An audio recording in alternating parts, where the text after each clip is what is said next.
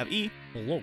And straight in front of me, we have Robbie. Hello. And then through the internet, joining us again, I think the last episode she was on was it The Shining? Might have been, yeah. That's how it... Oh, wow, so just full circle. Yeah. Cool. Samantha, my sister. Here's my response. Hi. I messed that up. No, I was trying to do like my computer voice, be like, here is my generic response. Today we are going to be making a full circle, and we're going to be watching the sequel to The Shining, Dr. Sleep. Yeah, I'm pretty excited about this one. Yeah. I can't wait to sleep. I mean, Dry said this is a pretty long movie, so it's a possibility. Yeah, I'm gonna wait to tell you that part. But before we start talking about Dr. Sleep, I guess I want to ask you guys something very, very important. Before I even ask how your lives are doing, Sam, I'm going to start with you. What's your favorite Halloween candy? Favorite Halloween candy? Yeah. Is there like specific Halloween candies that aren't just like candy corn? Like when you went trick-or-treating as a child 17 years ago, like, what was the candy that you like poured out your bag and you're like, I need all of these, and like you punched other kids in the face to get them? I don't know. Chocolate is always good. Reese's Pieces. Or Reese's, however some people say it. No, only heathens say Reese's. Yeah, Reese's Pieces are great. Reese's Pieces. Pieces. Dry knows this. I actually do just genuinely say Reese's Pieces. I hate it so much. It's not like a joke or anything. That's just in my mind. That's how you pronounce Reese's Pieces. Yeah, Reese's. now you're lost. You're confused. You lost the thread. Reese's don't be Reese's about this. Okay, Reese's. That's classic candy. Everyone loves it. Not a fan myself, but I get it. That's like the caramel versus caramel argument almost. Well, obviously, it's caramel. No, I wouldn't say that because Reese's is just wrong because that's not even how it's spelled. I interchange caramel and caramel for some reason. I don't know why. Actually, me too. Like, it depends on what that I'm doing the caramel for. Like, if I'm just talking about it as general, it's caramel. But if I'm saying, like, I want caramel drizzle, or, like, I want a caramel candy. But or if salted caramel. Yeah, like, I don't say salted caramel, it's salted caramel. If it's, like, a fancier treat, then it's caramel. If you're in the nice part of town. Yeah, if you're on the right side of the tracks, it's caramel. Honestly, I think that is a bit of, like, where we are, where we're kind of in, like, the center of the United States somewhat. So you kind of get people from... Yeah, like, where we live is kind of like, it's literally on the border of the west side of America and the Midwest. Yeah. So we have a couple Western ideologies and a couple Midwestern things. Like, I guess one good example is there's a lot of words that we just don't pronounce the T on. Yeah. Yeah, like, people get mad when I say mountain. Yeah. Because I don't say mountain. Yeah, mountain, fountain. Another one is the soda versus pop debate. I say both, personally. Yeah, like, no, you don't say pop. That's weird. Why? What kind of... Give me a pop.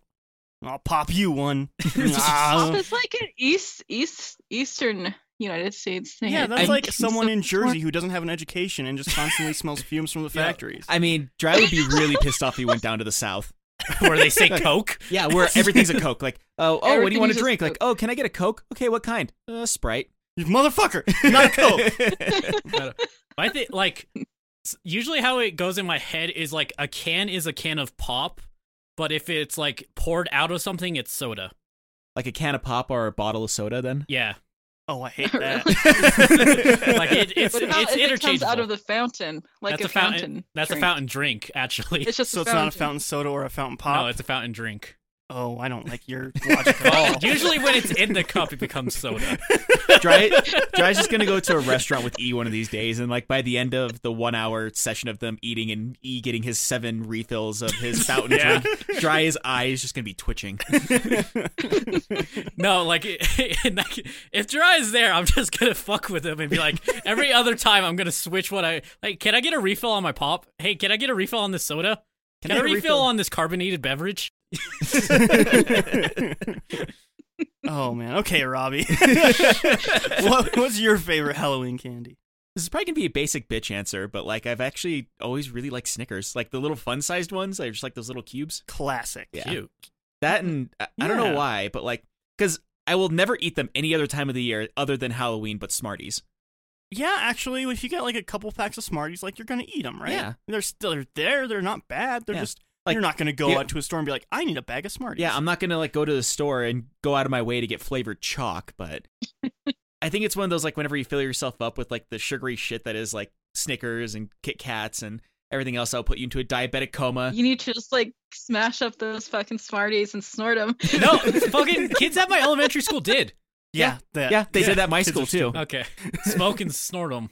Smoke. Yeah, like so if you- okay, so Yeah, go ahead. I know about that too. What they would do is like while they were still in the package, they would crush them up, and then they would like not like so much take a puff off of them, but like they would like let the candy dust go into their mouth, and it looked like smoke coming out of their mouth. and you're getting all that shredded sugar They're into your literally lungs. just filling their lungs with sugar. yeah.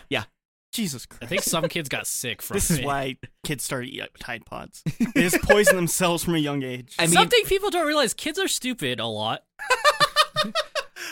I think that's usually people's default, actually. You'd be surprised. no. It's It's always other kids are stupid. Right, my But kids my aren't. kid, like Yeah, that's usually okay, what it yeah, is with yeah. people. My kids would never smoke Smarties. I know because I don't see them at school where they would do it. However, that little troglodyte Carl. Yeah, Fucker Carl. I know he's smoking Smarties it's a next to bad my kid every day. influence on my precious Timothy.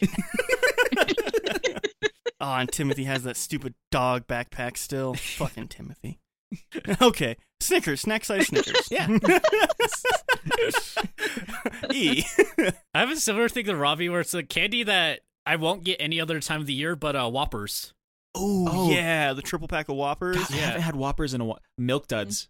Mm, I'm yeah. not as big a fan of Milk Duds. No, I- like that's another thing that I never eat Milk Duds unless it's Halloween. yeah, Yeah, but but like a Whopper, yeah, you same just with- get like you shove that entire pack in your mouth and just let them melt. yeah. Mm-hmm. Mm-hmm. I think the thing I like the most about Whoppers is after you get the chocolate coating, that's the inside still melts and it's amazing. Yeah, it's really good. Man, I- Whopper. I want some Whoppers. Actually, you know what I kind of want to do? I kind of want to get some Whoppers and like melt them inside of a hot coffee.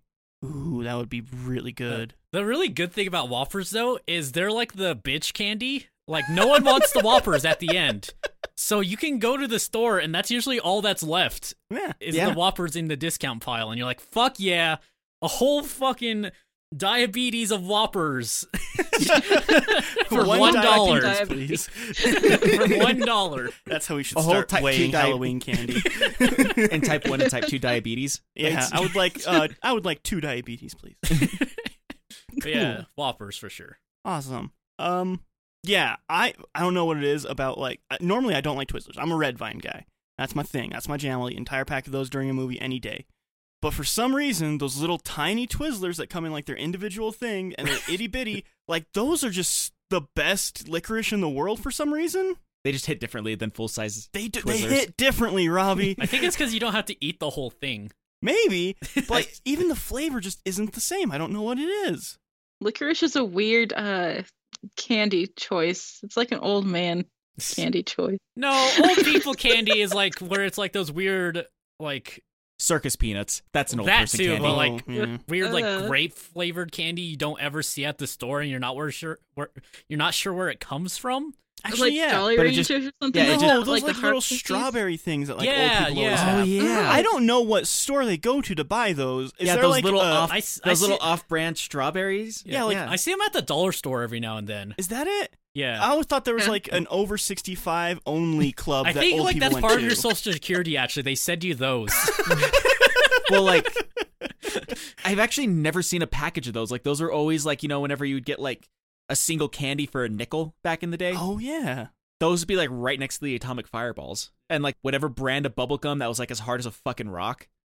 All of them that weren't. Yeah, All well, the that's what I'm stale saying. Like ones. the ones you would like either get from quarter machines or that you'd buy individual Oh yeah, ones. it's like Oh, they yeah. have And, like- flavor for 2 seconds. Yeah, they have flavor for 2 seconds, and they have the consistency of chalk. Mhm. And they're like, if you were to put like 12 of them in a sock, you could kill a person with them. My favorite part is sometimes they sell like giant ones of those, and I'm like, you can't Why? even eat that. My favorite ones were the giant ones, and then on the inside they were like hollow, and they filled them with like that Fun Dip powder. Did you ever have those ones? Yeah. That's like the opposite of what you're supposed to do with Fun Dip. You can't like, you don't. What do? You can't like invert the. No, you like you candy. bite a tiny hole in it, and then like you use it like it's a sand sock, and you just pour the sugar in your mouth. A sand sock? What? Okay, you know when you like go to like a beach or like the sand dunes and your sock gets full of sand? Yeah. That's not something I want to describe food as. Why not? Like, I know where you're getting at, but a sand sock? Yeah, and you just pour all that sand sock sugar in your mouth. Is that your answer? Sand sock sugar is Yeah, your that's my favorite candy? Halloween candy. Yeah. So pixie sticks. Actually, Pixie Sticks is another I would never like ever want other than around Halloween. Except the giant pixie sticks; those were fun. No, that's way too much. That's like half a bag of sugar. It's great. But enough about food and candy. I'm gonna start with E on this one. Hi. What have you been up to? How's your week been? All right, you ready? Brace yourself. Ready? I watched a movie. Oh, What? wait, what? Yeah, What'd you do? What'd you watch? I watched Your Name. Try. Oh, the anime? Yeah, the anime. Yeah. It's a movie I think I told you I bought about March. Yeah. Yeah. For some reason, he has March written on his wrist, and now we know Yeah. why. But yeah, I actually decided to sit down and watch a movie. How was it? I'm going to save it because I think it might be a good podcast movie, actually. All right. Also, I have Neil Cicierega, also known as Lemon Demon, has released a new album. I've been listening to that. How is it? I think you would hate it. Good. It's part of his mouth. Now it used to be a trilogy, but now it's a quadrilogy. Nose, mouth, eye. No, right no, eye. it's it goes Mouth Moods, the prequel Mouth Silence, the sequel Mouth something, but this one's Mouth Dreams. When do you get into the mouth of madness? Not yet. Ooh. Actually, this might be called that. I think there's only one track that features Smash Mouth. Yeah. But it's great and I love it, and I haven't laughed as hard as I have listening to since for a while. It's probably one of the highlights of this year so far, I'm gonna say. And other than that, just like the same old working on on the game I've been working on, and just Nice. herding cats basically with my teams class, trying to get people to do things. Just anything. Yeah. Okay. So yeah. All right. Well, Robbie, Yes. you weren't here last week. I was not, because I had a formal occasion I had to go to. Right. Dion was here last week for his first episode. We watched The Thing. That was a fun episode. Yeah, I am a little bit sad that I did miss that, but that's because that's one of my favorite horror movies of all time. Well, I think you'll be happy with that episode then. Yeah. Okay. Mostly. 9 out of I'm curious to know what E thought of that I movie. gave it a 1 out of 10. No. Uh-huh. I wouldn't be too surprised. 'cause- I didn't, don't worry. But yeah, so last week I was, as Jell would tell you, I was voluntold to go to a wedding. And Were she's you the been bride pri- or the groom? Huh? Were you the bride or the groom? It was a gay wedding. Were you the groom So or the groom? So she's on the groom side. No, I legitimately went to my first gay wedding for that. Cool. Like, that actually wasn't a You can joke. take that off your bucket list. Yeah. It was okay, but like literally our conversation of her saying that that I was gonna go with her because she was a bridesmaid at said wedding, and Wait, she was did like, you just tell me that there wasn't a bride then? "Well, you know, She's a groomsmaid? Groomsmaid? yeah, As I say many times. spouse mates." Whenever I say like I was voluntold, she's just like, "You're going with me because I need a date to this wedding." Okay, good, because you don't have a choice in the matter. All right, like it was pretty much that kind- Quit fighting, Robbie! You're going to this one way or another. Okay. Okay, Okay. If Okay. you want me to, I'll go. Robbie, I will drag you to this wedding if I need to. Okay, you need to take 2 days off. Hold on a second. Oh man, I have to leave work. But yeah, like we went there. It was one of those things because I didn't take any time off of work. Like I got off of work at 7 a.m. and then drove home, and then we went like straight from my house to driving down to City, where the wedding was at. right? 3 hours away driving, Oof. and Did so you at least sleep on the way? Nope. Oh, were you driving? part of the reason I wasn't driving is because I had not slept. But I mean, yeah, I would say don't. I would say you should have slept, maybe. yeah, she dropped me off at my sister's house Uh-huh. for that, and I went and I slept for like maybe an hour there, and I woke up to my sister like, you know, waking me up saying like in a bad mood, waking me up. But what it was is my You slept through the stepdad- wedding. Well, no, my stepdad was supposed to come pick me up to bring me down to their place to go have dinner with them that night. Like, she woke me up saying that he needed a towel because he had bought a new truck recently and he didn't get mats for his back seats yet. So he wanted to put towels down so I wouldn't get his back seat dirty. Oh, And- eat a dick. Yeah, my sister was super offended by this. I'm running on 2 hours of sleep right now, and I had been up for like 25 hours beforehand. So, like, I don't care, but I'm like, what? And she was just like, I think it's bullshit. You can take my truck if you want to. And I was like, what? And, like, I have no idea what's going on. Yeah, And, like, next thing he knows, he's driving down the freeway. 1 hour sleep in the last day. somehow I end up in Mexico. It's the weirdest thing. But no, like, and then he comes knocking on, or they come knocking on the door, and because it's small town etiquette, like she let him borrow some dirty towels to put down on the bottom of his as floor mats. She's like, oh, don't worry about it. We got towels. And then they both got into it. And like, I'm too tired to deal with it, but they start yelling at each other, and like 10 years worth of grievances start popping up on both ends over putting towels down on his truck. It was, Robbie's like, yeah, I'm still trying to wake up fully at this point. It was a whole big fucking thing. And like, that's how like my weekend started that weekend. But yeah, we went to a wedding. It was a nice little reception, but I was still tired at said reception. I'm still kind of angry also about like, Yeah, the don't towel. get your dirt on my new car.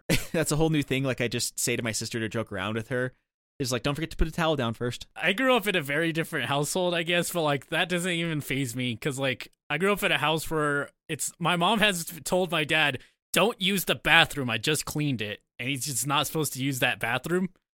Yeah, not until it naturally gets dirty Yeah, again. of That's course. how bathrooms work. You should just never use things that are cleaned. Yeah.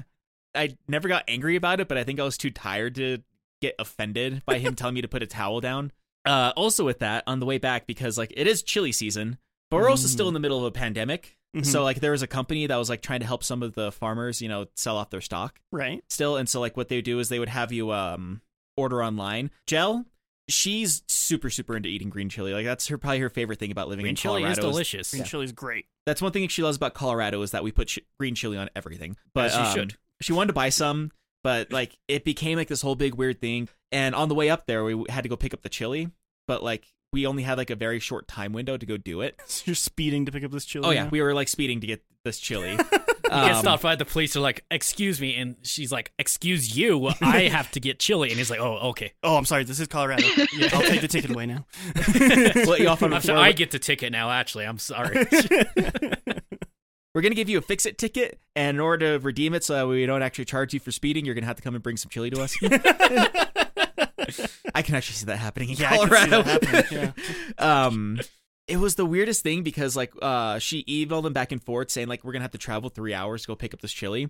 It was one of those like we didn't even leave until I think it was like 2:30 or something like that, and like you have to pick it up between 5 and 5:30. And whenever we went to go pick it up, they told us where to meet them, and I kept on saying like it was like a parking lot that was like right next to an old person's home, like one of those 7-story parking lots kind of thing. Anyway, long story short, they thought we were buying drugs. It felt like a drug deal. It legitimately did. Like it was empty when we went in there. There was like 3 other cars, and like there was like one person wearing a mask. Is like just kept looking back and forth. And they're like, I think you drove past her. I was like, what? Who did I drive past? And like had to turn around, and she just has like 2 big bags of chili. Like, hey, here to pick up the chili. Like we did a back alley chili deal. It was the weirdest fucking. Yeah, like just open the trench coat. There's just 2 pots of chili in it. I'd be impressed if someone could pull that off. Honestly, just like somehow holding chili. But she was really happy with it because like she bought a bushel full, and then got an extra half a bushel because there's someone else who just straight up didn't pick up their order. Dope. And it's one of those like you roast the chili and you don't pick it up, it's gonna go bad. Right. Yeah, exactly. You gotta freeze that shit. Yeah. That'll last you all year. Oh yeah. And that's what we did is like the next day was just us like she spent 6 hours just peeling chili and freezing it. Yeah. Okay, in my mind, it was already like made into. Yeah, it was a cooked pot of chili for you. No, like salsa. Oh, okay. Oh. No, these are just like the actual chili peppers that have been roasted, but like after being roasted you have to take the seeds out Okay. and take the skin Okay, off yeah. and everything. That makes a slightly more sense than my just like you had to just like boxes of green chili. with me saying my long 2-week hiatus that I've had from you guys. But Sam, how have you been? Mine is going to be short and sweet. I've been working, and that's pretty much it.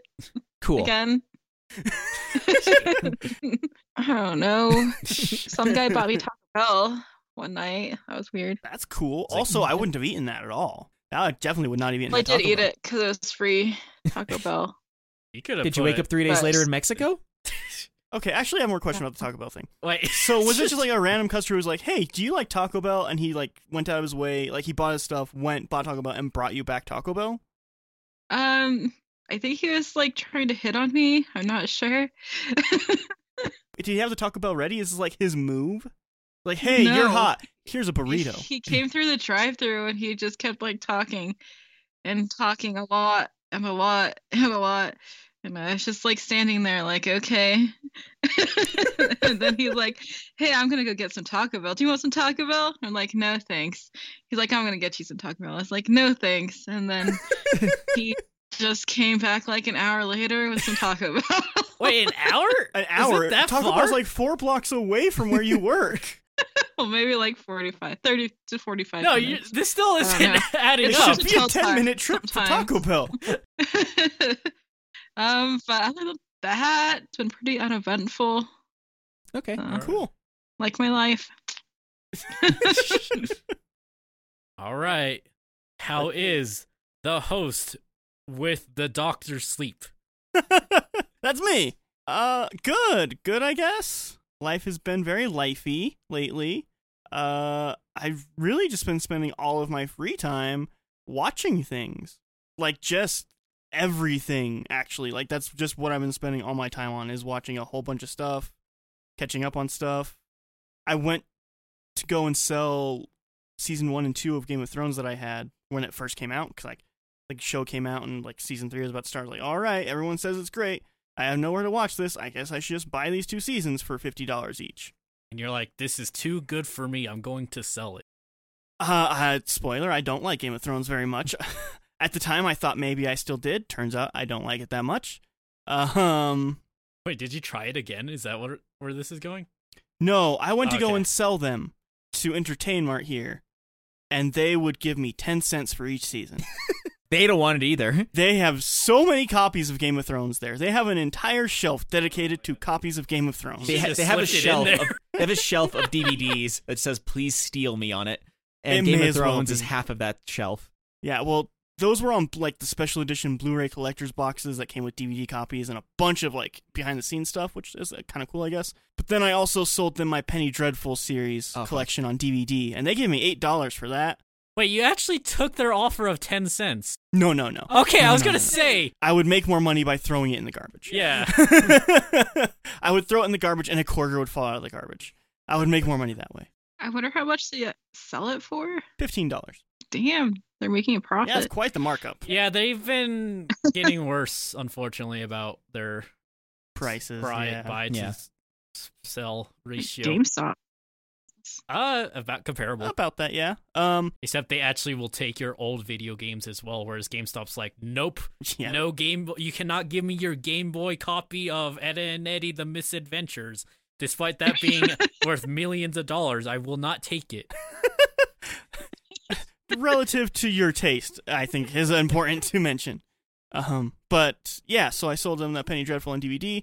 The only reason I did that, because anybody who's listening to this should knows that I love Penny Dreadful, is because I bought it on Blu-ray, Not even 4K. not on 4K. Not a thing for it. But that is going to be a collector's item here in a few years. That's going to be a really hard show to find, I'm guessing, if you don't have a Showtime subscription. But with that very long intro out of the way, Yep. Yeah. we should get on to what this episode is actually about, I guess. Yep. Which I suppose it's Game fitting. of Thrones. Yep. I suppose it's fitting that the intro is very long because this movie. This week, like I said, we are watching Dr. Sleep. Came out 2019. Directed, written, and edited by Mike Flanagan. Director who I enjoy quite a bit. He's done some great horror things in the recent years. He's fairly well known. He did Oculus. Rift. No, God, no. The original one? All of it. All of Oculus. Oh, the film. fuck. My brain is no. I was thinking of Ouija for some reason. I think he did do Origin of Evil, actually, if I'm not mistaken. Let me double check. Yeah, Mike Flanagan also did Ouija Origin of Evil. Okay. Oculus is how he got his start, obviously, which is a horror movie that I love quite a bit. It's about a haunted mirror. Did a movie called Hush. Did a movie called Before I Wake. Gerald's Game. And then he did the beloved Netflix show Haunting of Hill House as well. I've never even heard anyone. So the talk man about knows his that. horror then. The man knows his horror quite a bit, and he knows his character development quite a bit as well, I would say. The man knows how to make jump scares really well. He is good at that also. But honestly, I think he's just really good at character development. That's kind of his bag, I feel. So yeah, I guess I should ask here, Sam, I know you've seen it because I showed this movie to you. Yeah, recently. Well, sort of recently. It was this year. It was At like least. early this year. This year has been like 10 years, so I don't blame you. Yeah, for- like I am shocked. I forgot this movie came out in 2019 even. Yeah. Robbie, have you seen Dr. Sleep? I have not. Good. And E, of course, has not seen it. What? Not even a question. Now, to be fair, it's not uncommon for me to see a sequel without watching the original That's movie. true. I'm actually kind of shocked you haven't seen this already. Yeah, so I guess I'm going to ask, start with E here. Hello. What do you think Dr. Sleep is about? All right, I was told it was the sequel to The Shining. Correct. Okay. You got it. I think it's going to be about a psychiatrist, Okay. and his goal is to understand what the heck is up with the Hotel California. What's it called? Outlook, right? Yeah, Outlook. Yeah. He's trying to figure out what's up with the Hotel Outlook, so he psychoanalyzes woman. What's her name? Woman? Woman. I don't remember any of the characters' names. Who's woman? Jill, the wife. Wendy. Wendy. Because chili. I don't know. So the psychiatrist is going to psychoanalyze Wendy's dreams because she is still shook from the bad that happened there. Okay. I like that take. And if not Wendy, child. Dan. Danny. Danny. Okay. So one of them is going to get psychoanalyzed, but it If becomes... not woman, child. That's the name of the episode. If not woman, child. and it gets too real for the psychiatrist, where when he sleeps he starts seeing Jack, and Jack is trying to kill him in his sleep, as he is the doctor, the titular Dr. Sleep. Okay. Jack isn't the psychiatrist. Yeah, I got that. Okay, Yeah. just checking. That is my guess. All right. I like that take. I do like that. Robbie, what do you think this movie's going to be about? So I feel like it's going to be a movie dealing with Danny, now as a grown-up, knowing that he was He's no longer child. Yeah, no longer child, no longer woman child. As an adult, not knowing the full extent of his abilities or anything like that until he gets older, and then having like a revisit back to this place that traumatized him as a child and not understanding why. And when he gets there, he just sees the ghost of Stanley Christmas Kubrick, packs. and he keeps on making him repeat these moments in his life over and over again until he becomes super traumatized by even thinking about it. Cool. Okay. You're closer, Robbie. The ghost of Stanley Kubrick just Everywhere in this just- movie. So weird. yeah, just fucking people over from beyond the grave. Yeah. Sam obviously has seen it, so you don't get a guess on this one. Actually, I have to ask: does Kubrick have anything to do with this movie? No, he's way dead before this Oh, was good. in production. Kubrick died early 2000s, like 2003 or something like that. He died in the middle of production of his movie Artificial Intelligence. That was like 2001. Yeah, and Also, also Spielberg took up the helm on that to try and finish it and be like, "Hey, here's this project." And Right. I was gonna say I had no idea he had anything to do with that film. I thought that was I just straight up thought that was a Spielberg film. yeah, that was originally Kubrick. Huh. Yeah, weird, huh? The more you know. All right, let's get to the back of the box here. Still scared by the trauma he endured as a child at the Overlook Hotel, Dan Torrance faces the ghosts of the past when he meets Abra, a courageous teen who desperately needs his help, and who possesses a powerful extrasensory ability called the Shine. That's it. Does Danny still have the shine? That's it. That's what you know now. yeah, This my is the bad. part you know. Fair enough. It is available to watch online, kind of. Need a Is it Star one of those you have subscription. to have a specialty service? You need one service specifically. So Warner Brothers owns the rights to Dr. Sleep and all of that stuff. And as many of you or a couple of you may know, Warner Brothers owns HBO. So the only place that's on a subscription that you can stream it is through HBO Max, or you can do it through Amazon if you have an HBO subscription, or Hulu if you have an HBO subscription. I think you get the idea. Yeah. You can watch it through Hulu as long as you have a Shudder subscription through HBO, through Magnolia, through Sling TV. It may as well be. The other thing is they don't put it up for rent. So you can't rent this film, unfortunately. That's So weird. it's one of those, like, you have to subscribe to our service in order to watch this. Or Go fuck purchase yourself. it. Yeah. You can't rent it, so if you want to watch it online without having HBO Max, you can do Vudu, YouTube TV, or Google Play for $14.99. Yep. And I then guess you're buying it. and then you just own it on digital. Why would you buy it and then only digital? I don't understand that. The funny thing about that one movie that we watched on this podcast that I own digitally Oh, the only one we've watched. was I think it was This Is the End, because it was literally cheaper to buy it on digital than it was to rent it. So here's a couple things for you that you're not gonna like. Uh-oh. Rated R for disturbing and violent content, some bloody images, language, nudity, and drug use. Why nudity? What does this need? Does the dog come back to suck off another man? Maybe. Congratulations, I forgot about that scene until you just reminded me. It scarred me. I am never able to sleep without seeing. No. So here's the other thing. Mhm. There is a theatrical and a director's cut for this movie.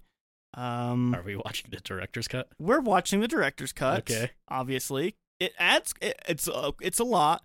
It adds a lot to the movie. So the theatrical runtime is 152 minutes. The director's cut runtime is 180 minutes. It's a 3-hour film. Oh man. So it's no Deer Hunter. There's that at least. Yeah. I still hold the record for bringing the longest movie to this podcast. Boy, do you. Yep. Excuse you. Do you remember how long Foster's was, Jiraiya? It was almost an hour. I know. Almost a whole hour. Oh, boy. All right. That means it is time for us to go and watch this film. We will be back in 3-ish hours our time. Just a few moments for you guys. We'll talk to you in a little bit.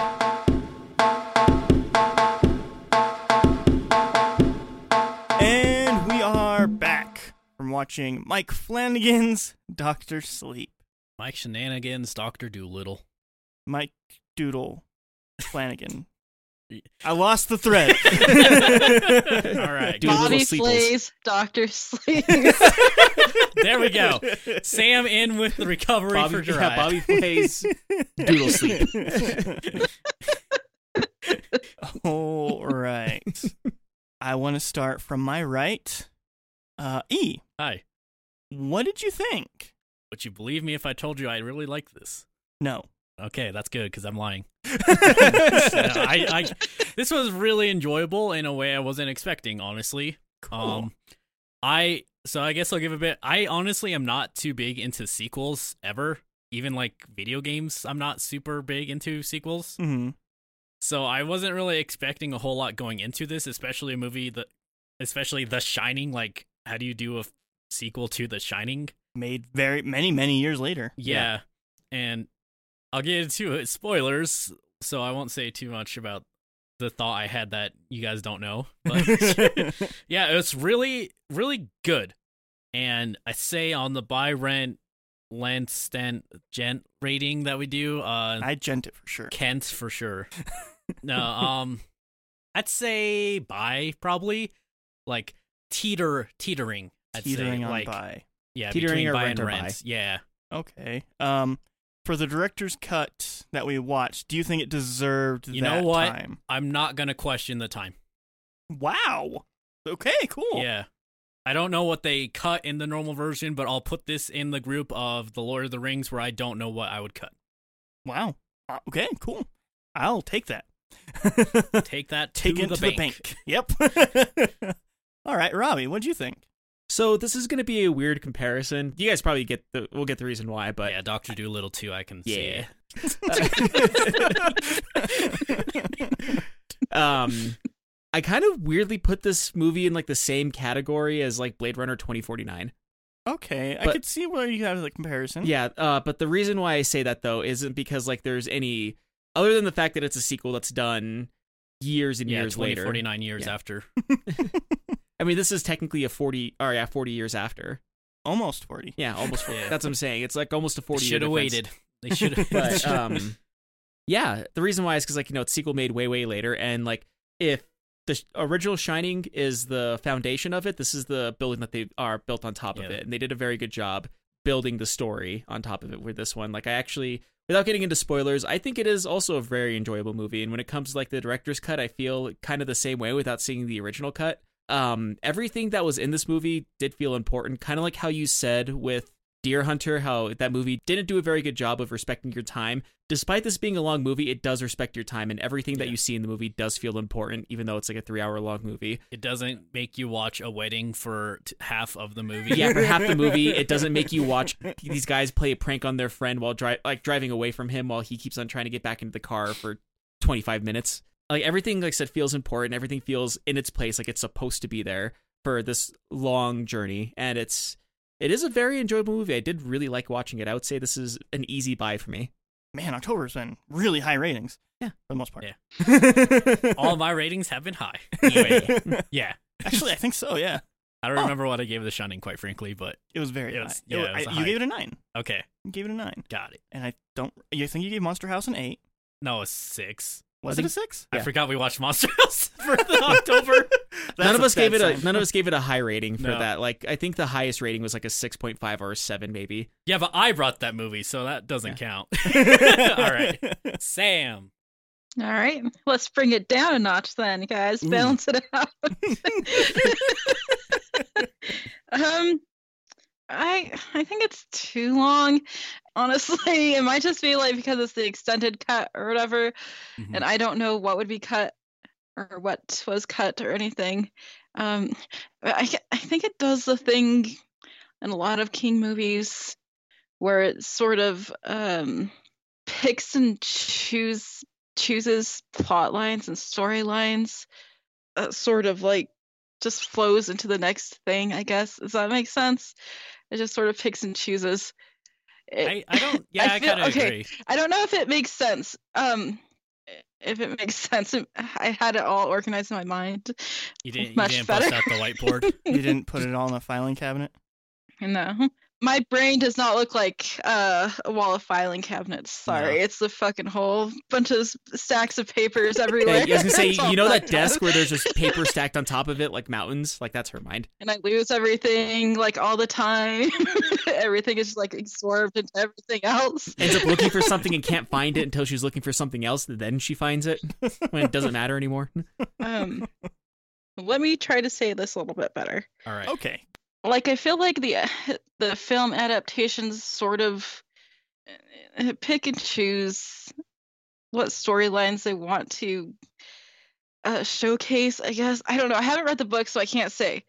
But I feel like it does this thing where it picks and chooses storylines to showcase just to, like, easily slide into the next plot point or whatever. I don't know if that makes sense. It does make like, sense. I feel like there's a lot of things that you wouldn't really get if you didn't read the book, and I feel like Maybe. it's a different. I feel like it's a different sort of vibe than like The Shining. It is 100%. Yeah, I it's feel very like different. The Shining, it was a bit easier to follow and less bouncing around from plot point to plot point and storylines and flashbacks and To be fair, this is only 6 chapters of the book.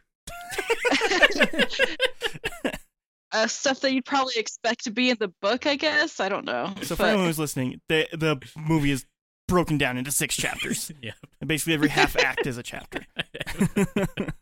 I don't know. Maybe it's just like my frustration because like I always like to read the books just to get better context and backstory and stuff for the movies because it doesn't always explain everything in the movies because it doesn't have time to explain everything. So maybe it's just like a me thing. Maybe. Yeah, and I think in spoilers I'll try to go into that and like things that you guys have questions about because I have read the book or listened to the audiobook.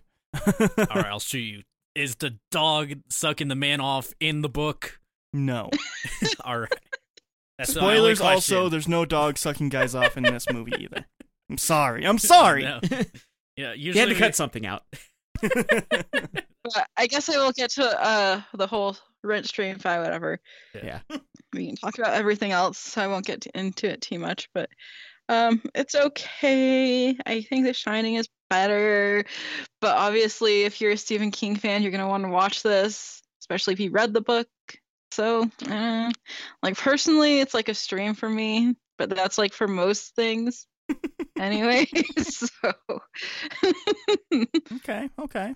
And as for me, I really do enjoy this. I enjoy it probably in some ways more than The Shining, in some ways less than The Shining. Kubrick's Shining, I should say. I just think that the performances are really just captivating in a way that it kind of in The Shining, how the performances are captivating. But I can feel better about liking the performances in this one because I know that the director didn't treat everybody like garbage on set. Yeah. As far as we know. He trusts his actors to do an actual acting job. Yeah. And if you listen to the Shining episode, then something I'm going to say here, Kubrick brought all of his crew along with him, like his behind-the-stage crew a lot of the time, or behind-the-scenes crew. Flanagan is the same way, but with his on-screen talent. So there's quite a bit of people in this movie that are just in everything that he does. I won't say the characters exactly, because it may be spoilers if you don't want that kind of stuff spoiled. Yeah. But he brings people with him, and he's very respectful towards material and very respectful towards Stephen King. He's done a few Stephen King adaptations at this point. He's like, Stephen King, I know you wanted that car a bright blue. You got it, my dude. Kind of, Another actually. thing that wouldn't make sense if you didn't watch the Shining episode, but that's all right. Or listen to it, preferably. It'd be hard to watch it, I suppose. Listen, they give you a visual on Podbean. You can see the picture of our icon. It's true. You can do that. Yeah, I honestly really do love this movie. And I think Ewan McGregor plays adult Danny so perfectly. Like, I don't see Ewan McGregor when I'm watching him. I just see, like, man, Danny got fucked up, didn't he? Yeah, I don't know. I'm able to get lost in this movie and in the characters and the performances. And maybe some of that is because I did read the book. But I read the book after I saw the movie for the first time. So I don't know. That's chicken or the egg. I'm not really sure if I loved the movie and then... Oh, I know I liked the movie the first time I watched it, and that led me on to the book. But I'm not sure if reading the book led me to enjoy the movie more.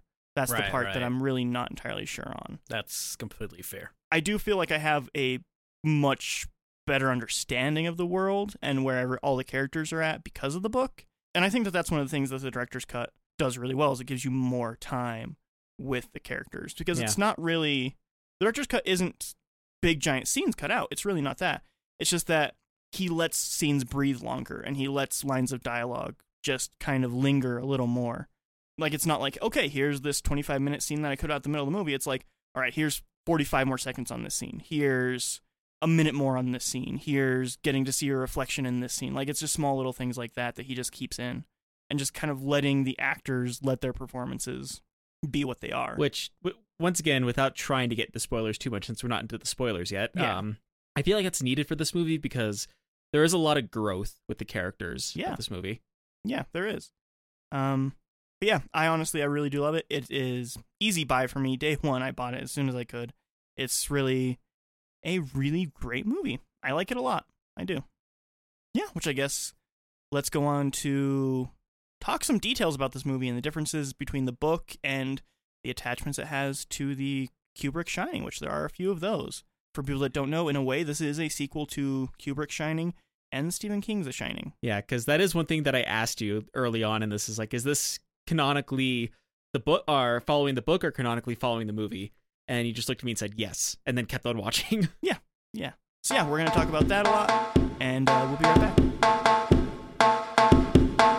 And we're back. Yeah. All right, so Sam, give us the quick synopsis of this movie. What happens?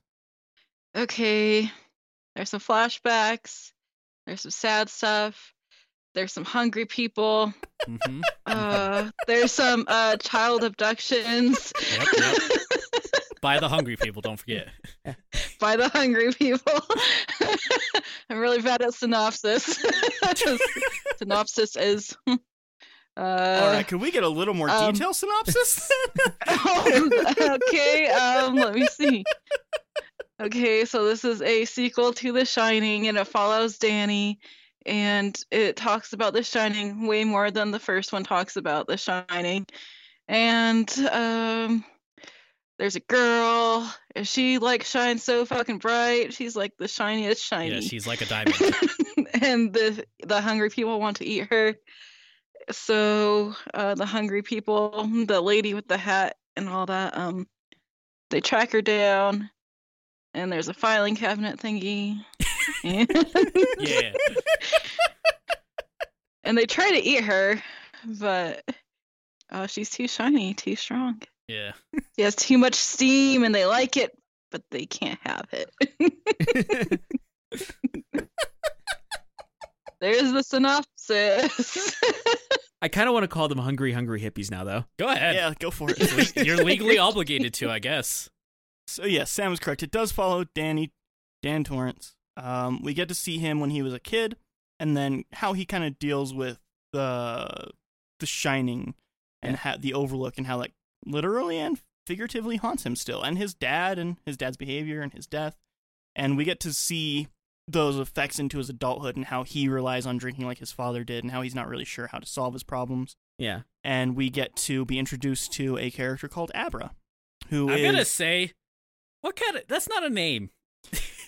That's a Pokemon. When she was born, it would be around the 90s. Maybe her dad's just a big nerd. Yeah, maybe. I was gonna say, like, we live in the, like, she's around that age group, and we're around that time where people are naming their kids like App City and Khaleesi like, and all those other weird things that those poor kids are gonna have to be named. Imagine being a kid named Abra, though. Come on. She likes magic.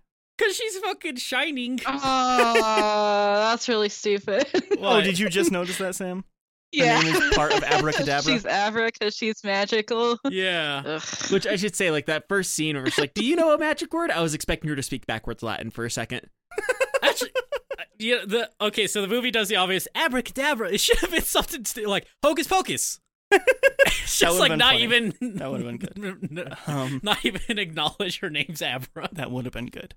But yes, Stephen King claims that he did not intentionally do that. Bullshit. That's not a name. Anything can be a name. That's not a name you give a thing. Of That's not something maybe that's something I name, and I'm a bad writer. I mean, have you seen Elon Musk's kid's name? I don't believe he's real. I don't know. Also, so is Stephen King, so it's fine. It's just not a name. Like I don't buy Stephen King. I don't care. Like maybe it was subconscious, but there's no way he was like, yeah, the super magical girl, Abra. That doesn't mean anything. And like, I walk up, hey, Stephen King, what's Abra's middle name? And he's like, Kadabra. And he's like, also, who are you? How'd you get in my house? He answered me first though, because he's a nice man. He's a nice man. Yeah.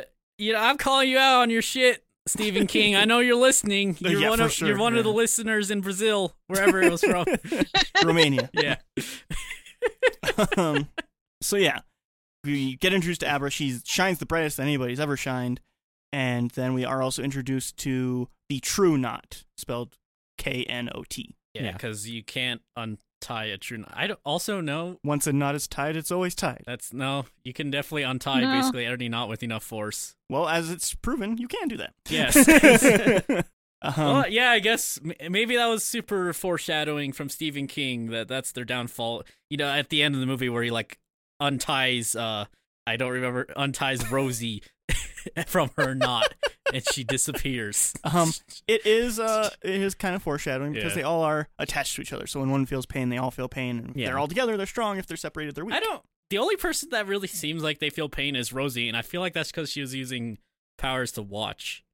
Like, none of the others seem like when the other person got shot, they also got hurt. It seemed to only be Rose. Also, it is Rosie, right? I'm not like... Rose, okay. Rose the hat. Rose with the hat. Rose the hat. Rose the cat. Rose the hat. Cat and the hat. Yeah, okay. So the cap. But, like, she seems to be the only one who did that, and it was specifically, like, that scene. It never felt like... Yeah. She is kind of intrinsically attached to everybody, basically. Yeah. She is not the originator of the True Knot, obviously, as even at the end you get the little thing of like, hey, I'm not the last one. Are you kidding me? They're everywhere. Yeah. Um, There's many cannibals. yes. Vampires, actually. It's more cannibalistic, I'd argue. It's more vampiric in the books, Okay. I'll say. Very vampiric in the books. They burn up in the sun. more- They have to count rice. All that. No, more brutal in the books, though, as well. They And are... stabbing a kid in their like nuts and just constantly was it? Am I just like weird? No, Okay. that happened. Okay. Yeah, they're more brutal. More brutal in the book. The book is fucked up. They skin him and pour salt over his body. They may as well. Okay. The little thing she has in her hat, she has like a little pin in her hat. yeah. That's used to go under children's fingernails so that they feel more pain. I don't know if that's more painful, but Fucking, it I would can't hurt. prove it. It would. I'm not saying it wouldn't hurt. Let's try it. Give me a toothpicky. All right, I'll try it on you. That's fine. Okay. But yes, and their whole thing is that they're dicks. dicks, basically, and they kidnap children and they suck the mist, the steam out of them, which is just another form of the Shining, really. Also, for clarification, this is like a brutal murder kind of sucking, not a Yes. It's not a weird sex thing. yeah. Well, it's kind of a sex thing. I know they just wanted to just to veer off here for a second. Yeah. I felt like the young girl, the teen girl that they get to join, Yeah, like Snake convert or whatever. I Andy. felt like that was sort of pointless. Maybe just to show like how they do it, but like well, they clearly did it before her. she just like died so fast. I think she was more or less meant to like give a clear introduction to what they are and what they do.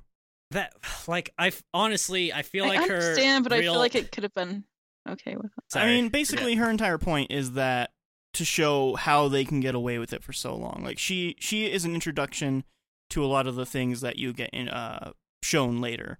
Like you get shown, which is a lot of Stephen King stuff is shown in this movie. There's a lot of small little Easter eggs, and Snakebite Andy is kind of part of that. She is known as a pusher, which only a few characters in Stephen King's universe have been pushers. yeah. But she's able to force her will on people. yeah, she push it to the limit. Yes, limit. yes. See, like that's something I wouldn't know because I haven't read the book. Yeah. Like even then, I'm gonna say in this movie, it really felt like her main purpose was so that the friend would shoot himself. Because I'm gonna say I felt the it's- main purpose was to get that one baseball kid into the car. Yeah, like she was Listen, was but- added to the knots because with her being a pusher, like she could bend people to her will, so it'd be easier for them to kidnap kids. I'm gonna Yeah. say it's not hard to overpower a child. It's not. Yeah, it's not exactly. the overpowering part. The entire thing with the True Knots is that they want to be as invisible as possible. Yeah, They want That's why they live in RVs and they travel all the time, because they don't ever want to stagnate and be in a place and have people get to know them, because they live for so long. They learned through over the years. This is another thing in the book. They learn over the years that like they need to keep moving so that nobody gets to really know them. I'm just saying, like, Rose basically could do her job anyways. That's how she got her in the first place, just being strong-willed and able to sleep people, I guess. Yeah, But- basically. Like, But it's really just like the easier it can be on them, the better. yeah, I guess. I'm just saying, like, from a narrative standpoint, it felt like she was there as, like, that catalyst. Right. So Sam is more correct on it's there to show how easy it is for them to just take anybody and like steal a boy. The baseball boy is the big catalyst in the book. That doesn't happen until halfway into the book. The gunshot with the guy killing himself, that isn't in the book. That doesn't surprise me if it was really sudden. There is actually a point near the end when they're at having that shootout at the RV in that little resting area. When she's in the RV and then she's about to come out, from that point on, the book and the movie are completely different. Oh. Yes. They're nearly similar, but at that point you can consider the movie to be a sequel to The Shining and not a sequel to Doctors. That's or why not a they sequel- got rid of Billy. Yes. In the book, that character that Danny leans on from when he goes to the town to dry up, Mm-hmm. because in the movie, at a certain point, Danny's like homeless and he's just going wherever he can to try and dry himself up and not be an alcoholic anymore, because he was going down a bad path, Yeah, stealing he's like, money from how women much- and all kinds of stuff. How much can $7? And they're like, "It's the next town over, I guess." I don't. Essentially, yeah. Yeah. Um, He's like, "I'm far away from there." yeah, and there's a character in the movie, Billy, who like you get introduced to, and he's like leading the tiny town. He's like kind of a staple of the town, really. Yeah. That character is two characters in the book. So there's somebody Bill that, and like, Lee. No. There's somebody who like helps Danny like get acquainted with the town. He's like kind of his go-to mentor, yeah. And then there's this other guy who is good with like his hands, and he's kind of knowing, and he like knows The Shining and stuff like that. And so in the movie, they just put those two characters together in one, which I think actually works really well. Yeah. It lets you know these characters a lot better. Yeah, and then plus like with again how the movie goes with like him following Danny because of just the trust between two friends. Mm-hmm. Which I gotta say, as I was watching, like that is what I want more from Hollywood. This like really good friendship. I would go dig up a dead body for you. That kind of friendship. So basically, halfway through the movie is almost all just introduction, like getting to really know these characters and let these characters breathe. And so it does a time skip to like 8 years later. Yeah. And Abra is an adult, and the she's like 13. she's like middle age. She's teenage. She's middle aged. She's middle aged. She went from being a child to a middle aged woman in 8 years. Let me try that again. Crazy time lapse. Nope, you're done. That's strike one. Abra becomes a teenager. Dan is sober for 8 years at that point. Right. Because he ends up asking Billy for help. He's like, hey, help me get sober. I can't do this on my own. And then the True Knot are in a bind. They're having a hard time finding people with The Shining, and they're basically starving to death, really, at this point, which is what leads them to this baseball boy. And in the movie, there's this baseball boy, and this is something fun. A little fun fact I mentioned in the Shining episode as well, that the kid who played Danny in the original only ever did one other acting gig, and that was for this movie. In the movie, when the guy's like, hey, here's this baseball kid, and he's going to go far. He never misses a ball ever. It's like he can read the pitcher's mind. Yeah, the guy who says that is the guy who played Danny in The Shining. Yeah, in the original? Yeah. Because you pointed him out, and then I took a second look at him and went, oh. Yeah. There's no way in a million years I would connect that dot. Yeah, just his little cameo to be like, I still exist. But yeah, and so the True Knots find this kid, and for some reason the kid's walking home alone.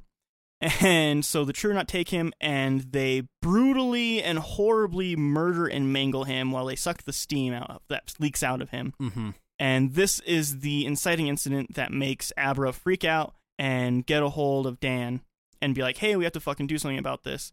And then the rest of the movie is a culmination of them working together to try and find this boy, and they eventually do, and that leads them to find the True Knot.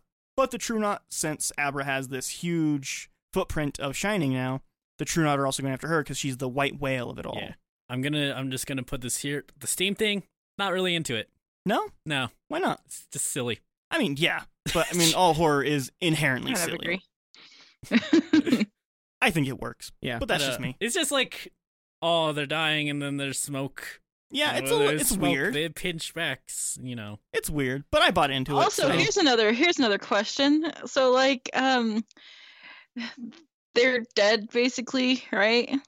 Who? The True Knot? Yeah. Think of them like vampires. Yeah, so they eat the steam, that's how they survive. That's so like how why they- was she like buying groceries? They like still have to food eat. and They stuff? still have a body. Okay. Actually, you know what? Okay. I said this while we were watching. You know the real way you know that they're evil people? They put a skillet on their grill to make hamburgers. Who does that? That's not a human thing. That's how you know they're the bad guys. Yeah, there's just like this random scene where the man who plays Grandpa Flick, Mhm. actually, who is 7 feet tall in real life, so like Big they just guy. got a really tall guy, which I Yeah. think that's kind of his thing in Hollywood, is like when they need someone tall, they call him. But he's making burgers for them, and he's doing it on a grill, but he has cast iron skillets on top of the grill, so Yeah. he's making hamburgers on a skillet on a grill. He didn't want grilled hamburgers, Robbie. He wanted skillet hamburgers. They have fire. Yes. They can just cook it on the fire. It's a different texture. Eat. Yeah, doesn't hit the worse. So I didn't actually see them as vampires as much. Like I see where they were going with like making them like vampires. They more or less reminded me of like heroin addicts almost, I could see that too. because it's just like the way that they like desperately cling on to needing that steam. So like they still need to eat, they still need to take care of themselves and everything like that. They still need to do all the things that a normal human would have to do, but they need their fix. You're not wrong. That's baked into the That'd idea make of more the story. sense than just like them eating just steam to survive. That's how I saw it, is they needed their fix. And in Abra, they saw like basically, I guess you can see like a gold mine of whatever kind of drug it is within Abra, which it's kind of like, it's you hear all these stories. Like, I'm pretty sure if you look up stories of people who used to be drug addicts, of like the crazy things that they would do to get their drugs, and this is kind of like someone in a desperate need of a fix that's doing crazy things to try to get their drug. And that is baked into the idea of them as well, because whereas The Shining was an alcoholic Stephen King, he himself has said, I was an alcoholic functioning, but still an alcoholic. I was a practicing alcoholic, is how he likes to say it. And The Shining was his book of dealing with that and trying to work through that and get past that and figure out who he is as a person outside of the alcohol. Dr. Sleep is 100% him past that mark and saying, like, okay, this is me after this point. This is my clear brain. This is how I'm thinking now. Yeah. And him having been past that. And so all the characters in it are to show that that's basically what's going on. Okay. So the True Knot is very much like, yes, they are in need of their fix. And this is basically like, this is what he used to be. This is what he is now. It's a metaphor of Stephen King back when he was drinking and doing cocaine while writing his books. Basically, yeah. And then there is a big giant fight between the True Knot, most of the True Knot. The True Knots and the fake knots. And Billy and Danny. And all of them are killed off except for two, the Crow and Rose the Hat. Also, I want to say with Crow, a little bit of a reach, maybe. He really reminds me of the guy from Fargo that gets... he looks similar, yeah. Not even, like, his character, honestly. Yeah. So Rose the Hat is left and the Crow, and the Crow ends up dying because Danny fucks him up, basically. I won't go into the details of it. But he takes Abra over and destroys a car. It's a really great scene. And then it goes into a standoff at the... And this is the biggest divergence from the book of The Shining and Dr. Sleep. Because in the original Shining book, the Overlook is destroyed, burnt up, blown up. Right, because the boiler, you were saying. Yeah. And so in the original Dr. Sleep book, basically they just get them all to an RV park where the Overlook used to be, but now the True Knot own that because they're super rich. And so that's where they like camp out most of the time, is at this RV park that happens to be on the land where the Overlook used to be. That is such coincidence. Yeah, that is so much. Yes. So they're not just like drawn to that place because like that's the darkness. It's definitely it implies that they're drawn to it because of the evil that was there once. Yeah. But they don't know that that's why they're drawn to it. I'm gonna say the movie definitely is a lot more clever about that. I agree. Because it really is just them like taking them into like a restroom basically and blowing it up and then shooting the rest of the people. In the book, Dan doesn't die. The character where Billy was, in this, his character doesn't die. Abra's parent doesn't die. Nobody on the good side dies. Everybody on the bad side dies. Only Dan, I'm booing. He's dead. That completes his character arc. It does, actually. Yeah. It's kind of funny. Like, the book I like more for the first two acts than I like the movie for the first two acts, but the movie I like the last act more than I like the book's last act. Yeah. I will say for the movie, probably one of my favorite scenes is whenever he goes back to the Overlook and he goes and sits down at the bar, and it shows Jack Torrance being the bartender. Yes. There, and that back and forth that they both have, wherever they're talking about their lives and stuff like that, and that was such a good scene. Right. Yeah, I think Jack's still bitter about it because in his mind he's still the victim of it all. Yeah. I think the best scenes in this movie are when they just let Ewan McGregor fucking just act. Yeah. That's Dan? Yeah, Danny, okay. The adult Danny. I think those are just easily the best scenes in the movie. But yeah, so in the movie, the big climactic third act, which is like the last 45 minutes of the director's cut here, all take place in the Overlook, and basically Danny waking the Overlook up so that it would try and eat the hat, Rose the Hat.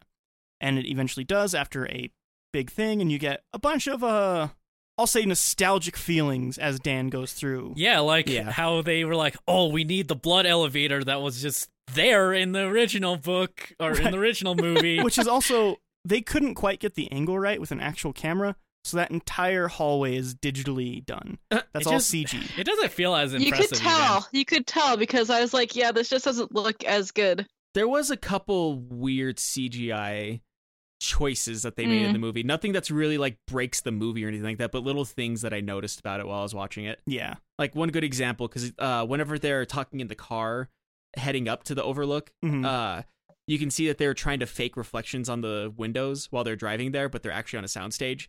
Yeah. And it just like I just looked as like there's something wrong with those windows. Yeah, whenever they're in cars and I don't know why they did this. Maybe it was just they didn't want to make it look super, super real or super, super fake. I'm not sure what happened here, but whenever they're in a car driving, when you can see through the back window, that's all going normal speed and it looks good, actually. Yeah. But then when it goes to a side view of them, the outside is going almost half speed. Yeah. And it looks weird. I will say that. But That yeah, does like I look said, weird. and it looks like it's like CGI tacked onto the windows. Yeah. And it just makes for a weird scene. Like, besides that, like, I know, like, with some of the flashback scenes, they purposefully put a blur on a lot of it. No. It felt like they did, at least. Not a purposeful blur, but they did recreate as much of that as possible. Yeah. I'll get into that in a minute here. Okay. So yeah, the entire thing is just basically going down memory lane of like, hey, remember this in The Shining? And it's fun and it's nice. I like it more than the book, personally. I think most of it works. I think as a whole, it's definitely good. I think it gets a little too caught on, like, all the, like, hey, remember the blood elevator? Hey, look, it's twins in the hallway. Yeah. Like, it's a little bit much. It's like, I don't know, like, I haven't seen Ready Player One. From what I sound like, there's just points where it's like, hey, remember Iron Giant? There he is. Wow. There's also a Shining area in Ready Player One. In the of movie, course. there is. Yeah. Because Spielberg directed it and he liked Kubrick, so here's some Shining. But yeah, so this whole confrontation comes down, and throughout all of Danny's life, he's been trapping every ghost from The Shining in these little boxes in his mind. And he finally lets them all out, and they eat Rose the Hat, and they eat Danny, and he goes up to kill Abra, and he has enough control to where he's not able to do that because Danny was smart, and he retconned The Shining movie and made it like the book to where he went to the boiler room and made it blow I think up. that's probably the most clever thing it did, where it's like, hey, here's the actual ending. That's literally what Mike Flanagan went out to do. He's like, Stephen King didn't get to see his ending on the big screen, and so I wanted to give him that. And so that's kind of nice, actually. Yeah. It was... I kind of liked it, honestly. It was a nice little bittersweet ending. Yeah. How they did that. Yeah, for sure. Yeah. It feels very full circle. It does. And, like, that's what I think Mike Flanagan doesn't get enough credit for this, because there's a lot of, like, real hardcore fans that hate the last act of this movie because it concentrates so much on, hey, remember this from The Shining? And then they don't really like the tone from the first two acts a lot, which I can understand. Yeah. But the thing I feel like they don't give enough respect is that I think he really did meld making a sequel to the book and Kubrick's The Shining into one thing. And he managed to meld all of Stephen King's book universe stuff into it, which there's tons and tons of Easter eggs. Every scene is just flowing with Easter eggs in this movie to Stephen King stuff. Yeah, probably. I noticed a handful of them. I'm sure there's a lot that I missed, though. Yeah, there's like weird stuff that even when I was doing research, I was like, oh, fuck, I didn't notice that. Yeah. You know, Tiny Town, that's from his hit book, Tiny Town Adventures. Is it as crazy obscure as The Cell for, like, whenever I did research for it and I told you guys about it and you're like, how the fuck was I supposed to know that? You would literally... There's a poster in the background. When they're getting Snakebite, when she's coming out of the theater, there's a poster in the town of a performer. He is in one Stephen King story once, and he's only mentioned there because he is also a pusher. So there's just a poster of his name in the background. Actually, so I'm gonna say, why was this theater playing Casablanca in, like, 2011? It wasn't in 2011 that it was playing it. Maybe it was 2011. I don't know. It doesn't really matter. It was the 2000s. Yeah, it's because that's Mike Flanagan's favorite movie. I get, but, like, it feels so out of place. Why? There's a date for it. Theaters show old movies all the time. I get, like, it just doesn't seem like it'd be, like, one that's playing at that theater. Why? Well, like, Casablanca is playing in theaters right now. So, like, one good thing, one good example of something like that too is like, whenever Dry used to take me to the theater pre-COVID all the time, for like the first month that I moved back down here, they kept on showing previews for an old, an old Japanese anime movie that they were just bringing back for theater production because it's a hard movie to see otherwise.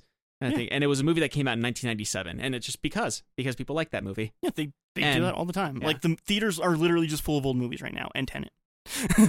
Well, now there's a reason, I'm gonna say. But they did it beforehand, just not as often. Yeah. But yeah, I've seen a bunch of old And movies I think in there's theaters. probably sure there's probably just like special theaters that show just old. It movies just anyway. felt like weird. I don't know. It seems fine to me, but I'm a nerdy movie person, so Yeah, it's just, I don't know. that Like, seems in place. just like the idea of like this 15-year-old posing as a younger, even being like, yeah, let's meet to watch Casablanca. I Like, mean, that just doesn't strike me. I mean, it's an old person. yeah, I don't think he chose that. I mean, he chose the place, probably. Maybe. Hmm. Who knows? Who knows? it's actually I one know, thing that like- they probably could have done if they really wanted to, because like it kind of, like you said, how the True Knots, they're kind of vampires and they live longer than normal people.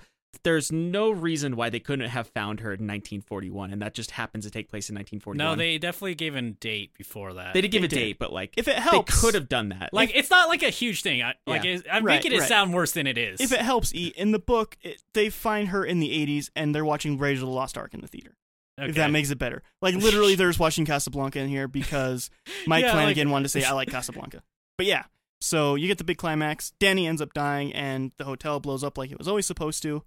And then you just get a little thing of Abra's finally, like, admitting her powers to her mom, and the True Knots are dead, but they're not all dead, and Danny's a ghost, and speaking to Abra and just being like, hey, things still go on.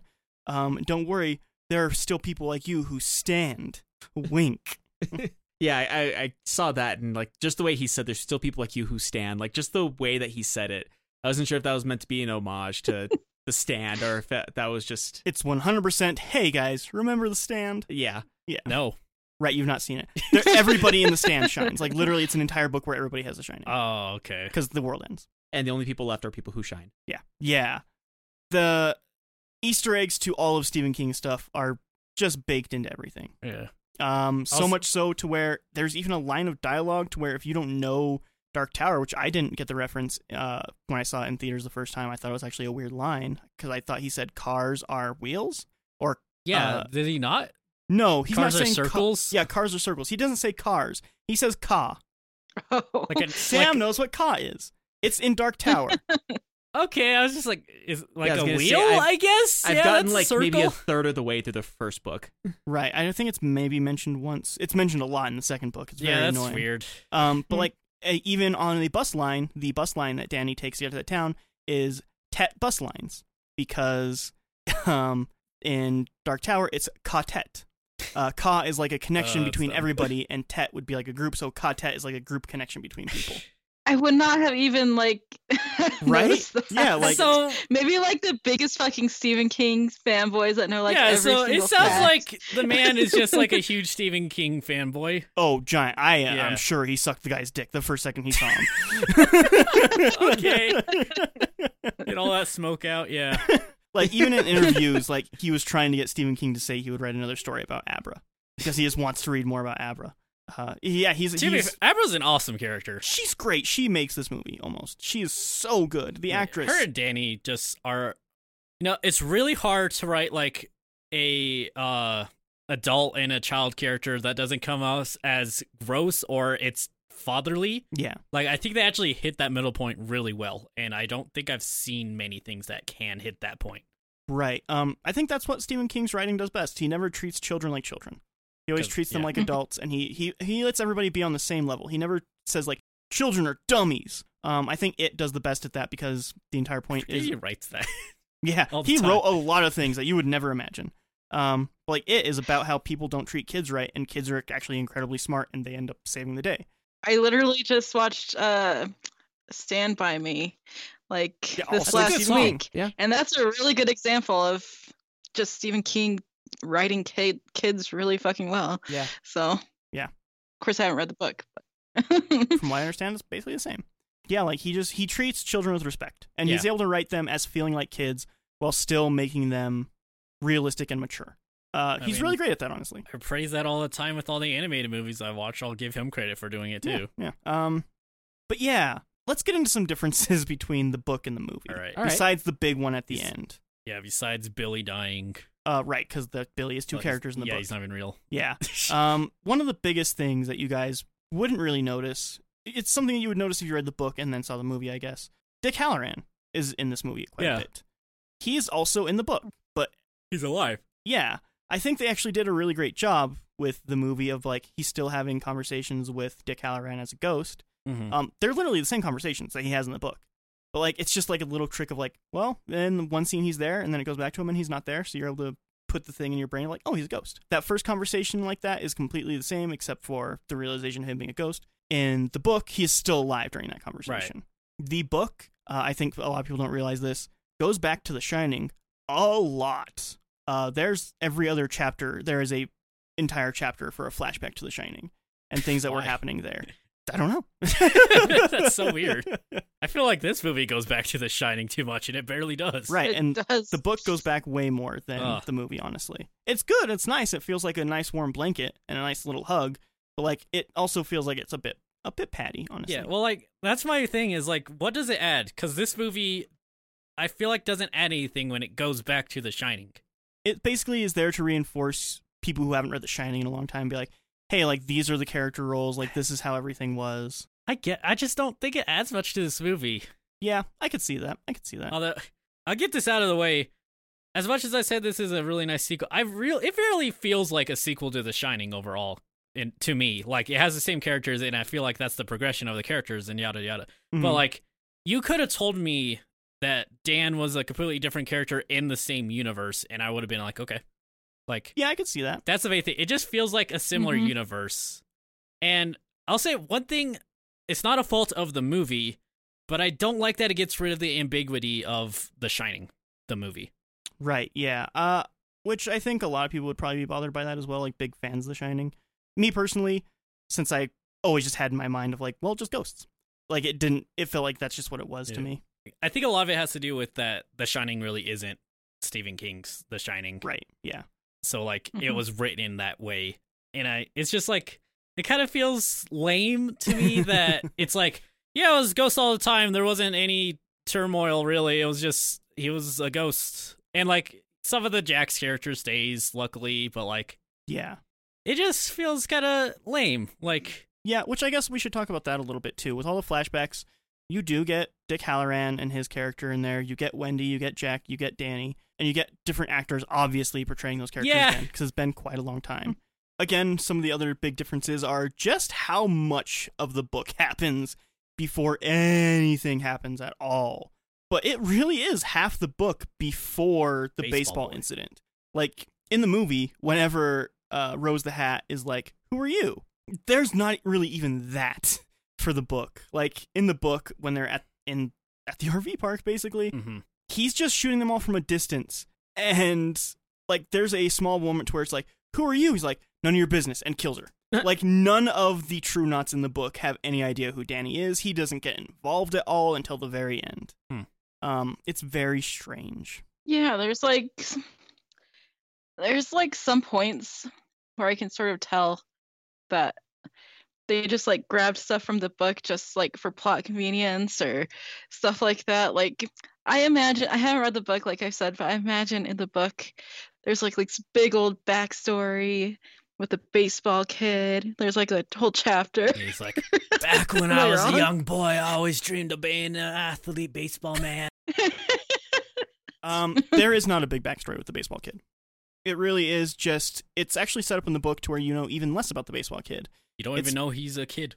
No, it's basically like they just killed this kid, and it's detailed and it's put out like, and it's really brutal how the True Knot do it, but it's not shown as being this big thing at first. It's kind of shown as like, oh, here's just another murder, because it shows a lot more of their murders. That's just the one that Abra really gets involved with. Does it like feel like it's worth it in the book to show all of them though? Is my question. No. That's what I was gonna say, because like the movie doesn't bother, and well, it shows Violet, and it doesn't even show that. It just is like they find Violet and abduct her, and then later it's like, here's the essence of Violet. She tastes like flowers. Yes, which I honestly like that scene a lot. But yeah, it's silly. It's silly. It's very silly. I think what the book does more is that it lets Danny breathe and lets you feel his suffering. And it goes into the backstory of the True Knot in general a lot more. And into Abra. Like, her parents really do, you really get the sense like her parents view her as a monster. The piano thing that it does at that first thing, it goes way more into that. The piano would just play all the time until they like got really mad at her. And then she like stopped playing it because she realized her parents were shunning her. And she felt like an outcast and a mutant until she one day like feels the essence of Danny, and Danny kind of feels the same way. So like that's their bond, is they both feel like they're not real people. They feel like they don't have anybody. I don't feel like you need that though, because I feel like in this movie you completely understand that. Right. I think the movie does do a pretty good job of that. Yeah. It gives it more time to breathe though. And like one thing that I am really happy about in the movie, I'm actually shocked they put it in the movie, is when you get to see Danny's like really big moment. It's the moment that sticks with him in the book of why he like ever does anything good in the book, honestly. The lady and the child. Yeah. Right? Yeah, that's it. He is super, super brutal about it in the book. Like everything that's in the movie does happen in the book. If memory serves correctly, in the theatrical cut, he doesn't steal the money. Boo. Right. That's what my memory says, though. I haven't seen the theatrical cut since seeing it in theaters, though. Yeah, since 1947. But in the director's cut, I remember being like, oh, hey, they actually made him do that. So I feel like it's not in the theatrical cut that he steals the money. But yeah, he's basically a giant shitheel, and that's the thing that destroys him and makes him like lose his job, makes him run away to the other town, is because he can't stop feeling like if he just did the right thing for once, he could have saved these people. But he kept following the footsteps of his father. And so it flashes back to that a lot for him. In the book, at the end, like the thing he's been running away from, the reason why like he eventually helped Abby is because like he feels this guilt from letting them die and drown in this tub is how they died. They drowned in the tub one night when the mom used too many drugs and she passed out. Okay. And then the kid starved to death. Okay. Yeah. I didn't get that vibe from the movie. From the movie, I got the vibe that whenever she puked in the bed and was still asleep, like she wasn't asleep. Was that what that was? Yeah, that was Yeah, puke. that was puke. Oh, Super gross, right? that was like hash. So What? Yeah, that Hash? was like drugs. Yeah, Oh. weed, marijuana. Why would that just be near her face? I don't know. I don't. Do I look like someone who knows how drugs work? Oh, honey, sweetie, baby pie. oh, my sweet summer child. That's how you take marijuana. Yeah, you just like Fucking stuff it in inhale your it. mouth. You're like, Suck it up. you know, they just drank so much they just fell asleep while they were chewing on it. No, I just like I don't know. It just is like, oh yeah, sure, like a brick right there. No, that was her throwing up. Okay. Yeah, that was her throwing up. But that's what I was thinking is like with her throwing up in her sleep is that she overdosed, and he just ignored the fact that she overdosed and then left the kid there. The last thing that kid ever ate was the Cheez-Its that he gave him before he walked out the door. Yeah, that's also brutal. Yeah, that is like that's where my mind went with that. I just didn't even process they died. I thought it was just his terrible guilt of stealing the money. Like, No, brought they- those manifestations to his mind. No, Nah, super dead. no, because it showed a bad CGI baby at one No, point. like Yeah. I get that. I just thought that was Bad his guilt. CGI dead babe. Yeah. I just thought he was like that guilty about stealing the money from this person using food stamps. Oh no, because like even she says like the neighbors are so used to hearing him scream that they didn't pay attention to it when he screamed for days and days. See, I think they should have had a more clear cut because I didn't know what the fuck she was saying or the baby. I actually do agree. I didn't understand that when I watched the movie either. She's like, Cheez-Its! You gave my son Cheez-Its. He's lactose intolerant. God. How's your throat doing? Fuck. It makes me wish I had water, but I'll live. Yeah, so like the thing that makes Danny do everything is that guilt of knowing they're dead. Like he comes back to that. Like almost every AA meeting that he goes to, it's in his mind like, okay, this is the day that I bring it up. Like this is when I finally do it. And he doesn't do it until the very, very end. Like that's his last thing is he admits what he did. And I'll get to that in a minute because I just want to mention that he also worked in the hospital. There's way more of him helping people die in the book. You know, I was going to say, it's fun. It's like my thing about The Shining is I said The Shining was barely a part of it. My Mhm. thing about Dr. Sleep is the Dr. Sleep part is very little part of it. Yeah, in the movie, it is very little part of it. And One thing that I also didn't realize until reading the book is that his nickname is Doc. Yeah. I I didn't. thought that was clever. Yeah. Yeah, that is really clever, actually. That didn't click in my head until I read the book, though, and I felt like an idiot. Because I'm like, it was right there the whole time. Actually, one thing I'll say about that, so like when he's describing with his mom saying like he sees like little black flies, Mhm. they never do anything with that.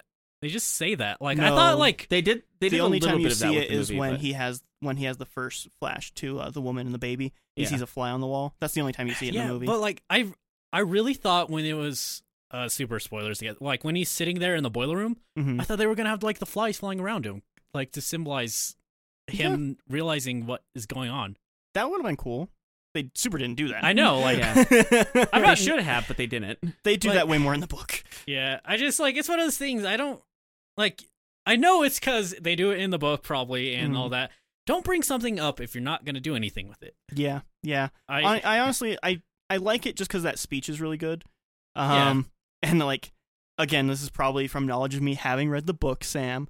But like to me, like there is like reference points for that, whereas the movie doesn't have it. Yeah, there's way more of him like helping people die in the book. There's actually a really, really beautiful moment to where like the guy is starting to describe his whole life in flashes, like random points in time, and then he eventually just fades off into the world. It's very, very beautiful. I think actually. we get another beautiful point with the man who sees his twins, though. Yeah, that is really good. Yeah. Honestly, that really just made me cry, just watching this man slowly come to terms. Well, really it's one of those things, like, I think a lot of people have a fear of that, too, is, like, they have a fear of, like, seeing someone else die, but having someone who's dying, apparently that's considered to be, like, one of the best ways you can comfort them is just to sit by their side and talk to them and hold their hand while they die. And so he gives them that that little piece of comfort before they die.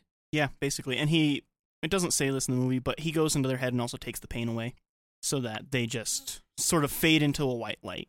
I feel like it's kind of more meaningful that it doesn't say that in the movie, though, that he is just literally there to comfort. He doesn't like give them euphoria, I guess. Yeah, which is very much what he does in the book. Right. Like, I think that's a little underselling and kind of gets away from the point of, which honestly, this is a thing I think the whole movie is about, is like the inevitability and cycles of life. Yeah.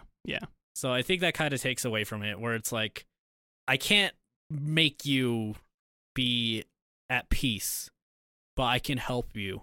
I can help you get there. Yeah. And I think that, because like, what he doesn't, all he really does is just be there for him and be like, because like they're terrified, which is fair. Like, they know they're going to die because Kat is there. Azrael, Yeah, Ezreal. And like, so they know they're going to die, and he just offers to be there for them is really at the end what he does, because he realizes that's the most he can give them at this point. Yeah. It is quite beautiful. And I do like the moments that you get in the film. I wish there was a little more of that, but I understand why there it's completely disconnected from the rest of the film, which is a bit unfortunate. Right, yeah. Which is weird that it's also the name of the book. Yeah. But it's the perfect sequel to The Shining, which has barely any shining. It's Dr. Sleep with barely any Dr. Sleep. Yeah, and Dr. Sleep, there's a lot of shining, though. Yeah. One thing I was going to say that I did like about that was a contrast between that and between whenever, like, he's being Dr. Sleep and he's helping these people be comforted while they pass away, and the contrast between that and whenever Grandpa Flick dies, right? And yes, because that one with him, like, he's comforting them and he's like giving them just like a last little bit of peace before they die, and then with Grandpa Flick, like, it's just chaotic while he's dying. Yeah, Rosie's and it's just like, it's not even like someone trying to comfort him. It's just like, just fucking die already so we can get your steam.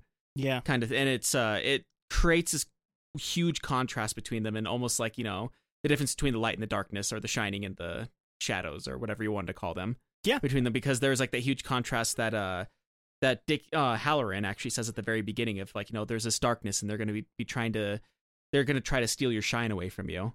And there. Mm-hmm. Yeah, I actually like what he says. He's like, it's not that your dad was evil. Everybody has this darkness and this light in them.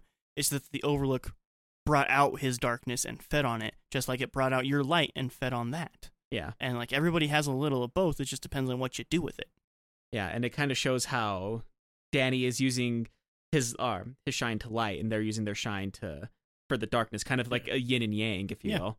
Yeah, absolutely. Like, when Grandpa Flick dies, they focus on everything he had done, whereas when Dan comforts people, he focuses on what's ahead. Yeah. And then it's just, again, it's like a beautiful the difference way of to do like I don't know much, but I know that death isn't the end, is what he tells them, and starts showing them, like, this is in a weird way, kind of, it seems like he's showing them their family and like the life that they had before they die. So I honestly just read it as like he's literally just looking into their mind and seeing what they're seeing. Well, yeah, because like I said, with like, hey, can you see the twins over there, kind of thing, kind of like how they're telling Grandpa Flick of like, these are all the great things that you did, but this is done now. Mm-hmm. But whereas Grandpa Flick is filled with fear and resentment and unsureness, whenever Danny's doing it with everybody, he's like, yeah, like all those great things you did, and now you get to do more. Yeah, like, yeah, it's very different, and it's very really different. Great. Like it's a huge contrast between the two of them, but it kind of shows that very good balance between that light and darkness in the movie. Yeah, exactly. I mean, the dark get to live forever, so let's. They never said forever because, like, Right. Yeah, they say that to Eat well, Snakebite. stay young, or no, live long, live Live long eat and well. eat well. yeah. Which Eat is, well, live long. yeah, Sounds like a fast food restaurant. Like, like a vegan fast food not place. even, yeah, like Satanas, eat well, live long.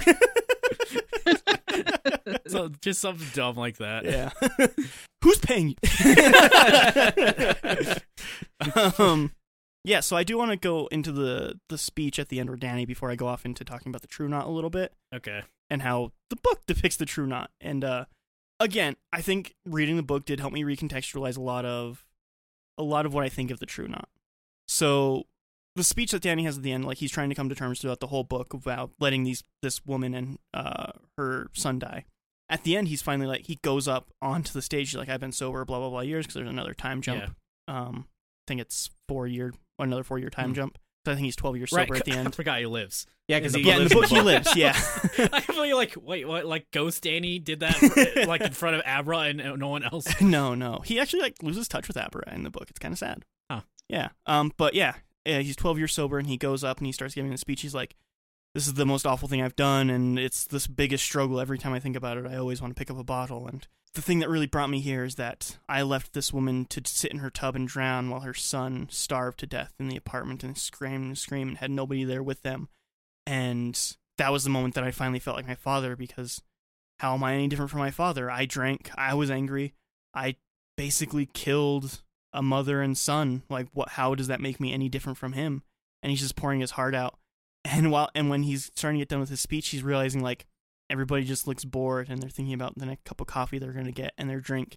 Because even though this one thing has been haunting him forever, everybody has things that are just as bad or worse in this room that have been haunting them as well. And so this thing that he thought was this big deal that everybody would hate him and shun him for is no different than anything else anybody else has done. And it's just like a real realization to him, like, I was holding on to this because I was ashamed of it.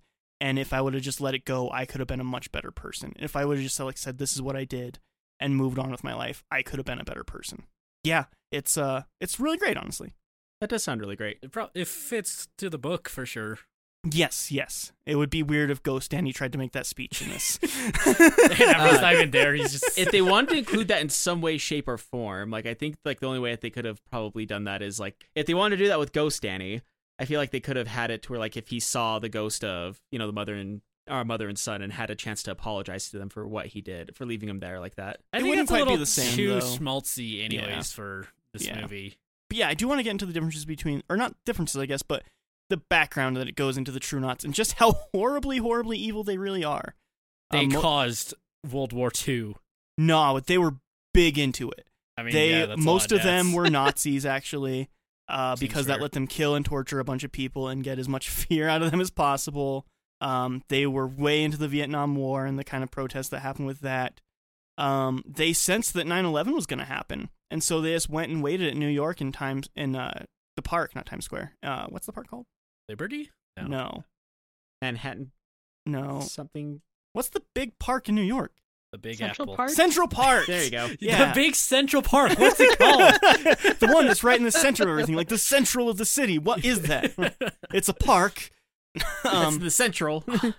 Yeah, so they sensed that 9/11 was going to happen, and so they went and had a picnic in Central Park that day and just ate up all the fear and suffering from everybody on 9/11. I mean, Yeah, like, that's the details it goes into about the True Knot and this, of like just how truly evil they are and It's how much like- they want people to suffer. I get it. Just doesn't. I don't feel like it as because all it does is make him like comically evil. I think They are very comically Right, evil. but, like, not like the movie would have done that because it's really different at that point. Yeah, but like, yeah. I think that almost detracts because like it removes the quote unquote humanity of some of these. Like Andy, Snakebite Andy, like her, she had a just reason for starting and a just reason for joining them in her eyes, where she wanted to get rid of all the pedophiles basically Yeah. and out them to everything. Yeah. There's a line in the movie when Snakebite Andy's like, fucking men. I don't know why, Sam, but every time she says that, I think of you. Wow. Really? How rude. Just Sam pointing a gun at some dude on the ground and being like, fucking men. Maybe. Honestly. Depends on Yeah. how I feel that day. Yeah. Like, was that the Taco Bell man? I don't know. Yeah, it was Taco Bell man just fucking man. I wanted a gordita crunch. It's like, I didn't have that anymore. I'm sorry. They shortened their menu. I don't know what to tell I'm you. sorry. This is terrible. I'm sorry. Yeah, I actually do want to talk about the True Knots. Okay. I know, like, so, like, they're, like, really built up, but the big scene that kills most of them just happens. And I know that's part of the movie, like, they're talking about, like, the senseless deaths that happen for, again, as I said, inevitability. Mm-hmm. But, like, it feels so weird to build up, like, Andy, especially, and then it's just an unceremonious death. It just happens. That's what I was saying. Yeah. That's what I was saying. I agree. I don't know why they did that. It definitely feels unceremonious, but I do think that that's kind of the point. I mean, it could be the point. I don't have to agree with it, though. Yeah, you don't have to. Yeah. Like, again, like, it really, like, with Billy, it feels like it's just set up so they can get rid of all those characters and be like, hey, it's The Shining now. Yeah. Yeah. Yeah, that's basically what happened. Like, Billy just gets killed in a, quite frankly, a kind of dumb way. Yeah, I actually really like Billy in the movie. He's really an great. amazing character, and it's really, again, it sounds stupid because, like, the way they show that is just how far he goes with Dan, but, like, it's a really good friendship between these characters. And again, I say it a lot on the podcast, I think we need more of that in Hollywood. We just need more friendship, guys. Yeah, there's so much violence and sex. Let's get the friendships back in there. There's actually a really great moment with Billy in the car with Dan. He's like, you know what? There's two outcomes that happen with this because they're going off to find the body of the baseball boy. Yeah. And he's like, either my best friend is incredibly crazy and he thinks that there's girls talking to him about dead people, and Dan's like, or it's real? Yeah. And I don't know which is worse. Yeah. I actually really like that moment. Yeah. Like, they have like a really great connection and friendship throughout the movie. Like, I just think Ewan McGregor and the actor, I can't remember his name. Chameleon. Cliff Curtis. Chameleon Curtis. Cliff Curtis. They honestly just have really great chemistry together. And I think once they start spending more and more time together, like, it's almost you instantly build a bond with them. Like, you want this to be a buddy cop movie, basically, with them. Like, that's what they, like, I'd watch the that movie doesn't honestly devote that much time to, like, their friendships. Like, you get the start and you get them hanging out a lot. Mm-hmm. And that's why, like, it knows what a friendship is, though. Like, Yeah. it doesn't have to be like, haha, we're so... Like, it'd be like, yeah, my friend might just be insane, but I'm gonna go dig up a dead body. Yeah. Honestly, their connection just feels completely solid Right, like, and earned, which is weird because they really don't get a lot of screen and, time. you know, it has one of the things that Hollywood doesn't like to do. It has, like, the long silence of a friendship, too. Yeah, it does. I feel like they took a lot of plot points and stuff from the book, but also tried to fit in a lot of the stuff from The Shining. So it's a little confused. Maybe I'm the one that's confused. I don't know. I mean, I definitely agree with you. Like, there almost is like 2 or 3 movies in this movie, I would say. Like, literally, a lot Yeah, that's going what on. it feels like. the Doctor Sleep part is just like this random middle part of this movie. And it feels really weird that the whole movie's called Doctor Sleep, quite frankly. Yes, yeah, you're right. I mean, If the first one wasn't actually called The Shining, I really think this movie should be The Shining, because that's actually what this movie's about. So another plot point that's in the book that is sort of hinted at in this is when Abra and Dan meet in the park, and Dan's like, you know, this day and age, if a middle-aged man is here with a teenager, like, that doesn't look good. And she's like, no, it's fine. You're my uncle. Here's the thing. Mm-hmm. In the book, Is he actually her uncle? he's actually her uncle. Oh my gosh. How does that work? They fucking make it happen, or Stephen King makes it happen, I should say. So like they do have that little connection or the interaction in the book in the park. Like, we'll just say you're my uncle. He's like, yeah, okay. And then later in the book, Stephen King just writes an entire chapter about the mom, and he's like, so it turns out they actually are But related. why? I don't no reason. I guess to like justify her shining, I guess. yeah, because I know that there was like a very small piece of the original Shining where they're saying that the Shining is passed on genetically. Even then, like, I Yeah. would buy that it's like one of Dick's relatives before I thought that. Yeah. Yeah. And then that's kind of makes sense for the connection between them too, because they have the shared bond between Dick in that sense. Yeah. I feel so It's stupid saying basically. that. yeah. No, we all have a bond with Dick. Yeah. I can. No, but it's that Dan's dad, Jack, he was a teacher, Mm-hmm. and he was taught at a university for a while. And Abra's grandma was a student at a university, and Jack slept with her a bunch, and she got pregnant, but she never told Jack, so he went off to have his own family still. And so they somehow meet up because, Shining, and Yeah. Ka Tet, and that's how Ka works. Ka, that's what Ka is, Yeah, cars are circles. Cars are circles. Put that on a T-shirt and print it. Don't sell it because that'd be dumb. Just print it. No one's gonna buy that. That's basically the idea. Is Ka Tet, Ka is a circle. I think that's stupid. Yeah. Yeah, it's really dumb. I really hated that in the book. I would have actually liked it even better, like what E was saying, if like somehow, because it does like kind of also hint that Abra's real mom died some years back. Right? She had Mhm. cancer. It Yeah, says. she had cancer because she says like she had cancer, but this is somehow worse. Yeah. And like I would almost buy it that was like Dick's, that her mother was Dick's daughter, or somewhere down the line, or Yeah. his sister or something, like they were related somehow to Dick, and like that's where the connection is through that. Yeah. I think the relation works in some ways because, like you said, the connection they have is kind of like the connection that he has with Dick and stuff like that. But like, it's weird. It's dumb. Like, I know, like, they are like, yeah, genetics and stuff, but also they already say like a bunch of people have The Shining, so what's the point of trying to justify it? Yeah, exactly. Well, it's really dumb. People have The Shining, but they don't know they have The Shining. But sometimes it just comes out as like a nice talent Yeah. that they have. Sometimes it's like, I really feel like flowers. Yeah. I feel like eating some flowers. That's how you know you have The Shining. Do you just like get a real craving for flowers? It's either Shining or Pica, your choice. No, not your choice. Hang on a second. You want to correct yourself on that one too? That's fine. Add that to the list of stupid shit he says. I kind of like what Dry was saying earlier with their connection of how it just both of them felt like they were outsiders their entire life because there's something that they had that no one else really understood, but they both understand each other because they both have this one little thing that no one else understands. Right. They've both felt like outsiders their entire life, or like they don't belong. Right. For different reasons. But yeah, the fact that they're able to make that connection and bond because of that is honestly really great. Yeah. Actually, I have to ask, in the book, do they ever even figure it out? Yeah, I think Abra figures it out because Okay. she shines so bright. She like, basically reads her mom's mind and figures it out. Okay. Yeah. Which that's actually another thing that I did like of like how when she goes into people's minds, it's like going into a library almost. That's in every Stephen King thing. Yeah, I was That's gonna how say he makes brains. Yeah, I was gonna say that's how they did it with Dreamcatcher, Yeah. if I remember correctly. Is Yeah, that one guy? SpongeBob. Like, everything is like everything. His brain is basically a library, but it's basically full. So every now and then he has to throw away something in order to learn something new. Yeah. That's just how he has decided to explain brains. It's like an old trick from like 1680 or something. I was like actually that. gonna I feel like that goes way back because like even like it was filing cabinets, and I'm sure before it was like the Library of Alexandria and stuff, and like you keep That's going exactly where it came from. back. Oh, cool.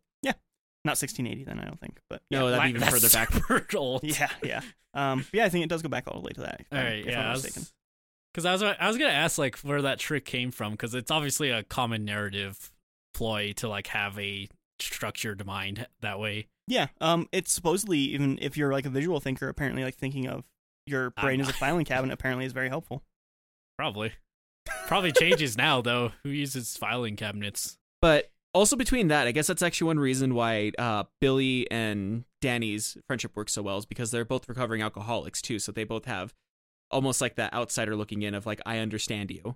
Yeah, Right, and in the movie, it hints that Billy shines also. Yeah, well, it did hint that in the movie that he shines a little bit, but Yeah. he's probably just not aware that he's shining because he does I didn't say- catch that actually. because he says little things to him, like he's just like, hey, like you notice these things oh, about yeah. people, right? Kind of thing. So Yeah. like I guess that's kind he of knows fair. that even if it's just on a subconscious level, he understands it, but he doesn't realize that he understands it. He just kind of sees it as like we're bonding over the fact that we're both recovering and Yeah. we're leaning on each other for this recovery. But that kind of helps build their relationship. But I also believe Ewan McGregor and Cliff Curtis. Cliff Curtis, thank you. The fact that both of them are just really good actors probably helps with their chemistry together too. They work off each other really well. Oh yeah, They do, they really do. very well. But Michael Flanagan, I feel like he had a very good cast for this movie. I feel like every single person did a very good job playing their character in this movie. Absolutely. I think Flanagan is honestly really great at choosing his cast. Yeah. Which I think is why he sticks with them for so long, too, because they're Like- just really great actors. Yeah, to be fair, like I think probably the weakest actors are the I guess the darkness that are from The Overlook that come out and see them when they try like Yeah. quoting parts from The Shining and they do a really bad job quoting those parts. Yeah. I think the guy who plays Jack is really good. Yeah, the guy who 'cause that- played Jack he did a phenomenal job. Yeah, Yeah, mean, I you think could tell it's not him, but No, yeah, I think he has captured the essence of the character really Yeah. well, though. yeah. I feel with that one, I feel like with the characters when they did like the flashbacks of Jack and Wendy and Danny when he was young, I think he went less for people who will look like them and more for people who are just good actors and can portray them. Yes, That's one thing that I've said earlier too is like, well, I guess I didn't say this part because the way that I see the flashback characters is it's basically the Hollywood actors' versions of what those characters would have looked like because like basically those characters, the filter on them, they're prettier versions of what the original actors were. Yeah, kind of, yeah. That's kinda how I Jack saw it. Nicholson isn't pretty. I'm Let me saying put it man's- this way. Ewan McGregor is 2 years older than Jack Nicholson was when he filmed. Yeah. Just so you know the pretty levels here. Ewan McGregor, he's probably like I would argue he's one of the prettier men in Hollywood. I would hump him. I would hump him. Yeah. So, Jiraiya, are you saying that this actress did not look like a pencil? So fun fact. No.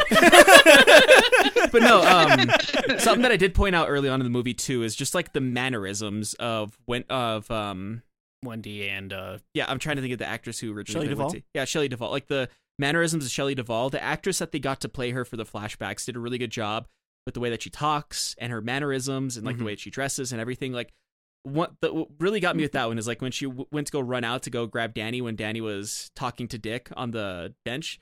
The way that she runs after him too, like that was basically Shelley Duvall for me. Yeah, the run and the Danny. Yeah. Yeah, like Or, perfect. hey Doc. Yeah. Yeah, like all this like she probably like studied that character. probably like she did a very good job portraying her for that. Yeah, yeah. It's insane, honestly. Yeah. Insane. Between that and Yeah. like I said, the actor that they got to play Jack Torrance for that flashback too, like I said, that is definitely my favorite scene between him and Ewan McGregor whenever they're talking back and forth. I absolutely love the way that went through there because that was very much in a weird way, I think that might have been his way of recapturing what you said that last scene where he had, wherever he's talking about like the bad things that he did and how he's leaning on alcohol to forget about it and everything. That was probably his way of putting that scene in there without putting that scene in there, wherever he still rejects the alcohol whenever it's right in front of him, and he has Jack basically being the catalyst, saying this is something that you need. This is your medicine. Like Yeah. a man Yeah. provides, a man deals with mouths, and this is the only thing he asks for in return. Yeah, like that's something that I think is lip serviced in Dr. Sleep, the movie. Very early on, you hear Danny when he's punching somebody saying, "Take your medicine." Yeah. And then that's brought back later on when he's having that talk with his dad. In the Shining, the book, like that's said so many times from Jack to Danny, because almost the last 200 pages of that book is just Jack chasing Danny. It's Yeah. very annoying, but he keeps yelling like, "Take your medicine," because Doc. Yeah. And, like Yeah. that's kind of the whole thing with it. Is And it so, a like, Bugs that- Bunny reference in the Yeah. book too? Okay. Yeah, it's still a Bugs Bunny reference. And so like that's brought up a lot in Dr. Sleep too, the take your medicine thing. That's brought up a lot. It's really nice actually. It just I like you're saying, it's Ka. It's Yeah. a circle.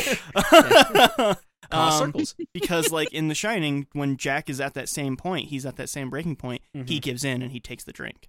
Yeah. Stephen King at that point in his life, he broke in and he gave into the drink. And then it's him later in this point in life, like he has all these same pressures and he has the same opportunity and then he didn't take it. Yeah, and like Jack even pushes him into the bathroom, which was his second breaking point, I guess. Yeah. Yeah. Like where he completely lost it, and it's really interesting, like just seeing the parallels of Dan and Jack. Really, Yeah. Which this is I don't know if Drya figured this out, but I just looked this up since I had the cast up on my phone. The man who plays Jack for Dr. Sleep is Henry Jackson Thomas Jr. I don't know if you recognize that name or not. I don't recognize the name. I know that Flanagan uses him in almost everything. He is the kid from E.T. Isn't he? Yeah. Like, damn, he's ET. God damn it. Wow, that barely can. Wow, he's way more successful now. Yeah, he's in so many things I love. Holy Yeah. shit. That didn't connect till just now. Cool. Yeah, it didn't connect for me either, but like, because I just looked at the actor and I was like, oh, they shaved his head like to give him that widow's peak that Yeah. Jack Nicholson has. Yeah. Actually. Wait, didn't Was it The Shining that came out the same weekend as, or the same 2 month? weeks after. That is hilarious. Yeah, it's Caw, man. Shut up. Quit saying caw. You are not a crow. Who is paying you? Stevie, you're not allowed to add stupid stuff to this movie because it's a random reference, okay? I'm not going to ever accept caw. It's stupid. Stop trying to make Caw happen, Dry. It's not going to happen. Man, you sound like a Dark Tower right now.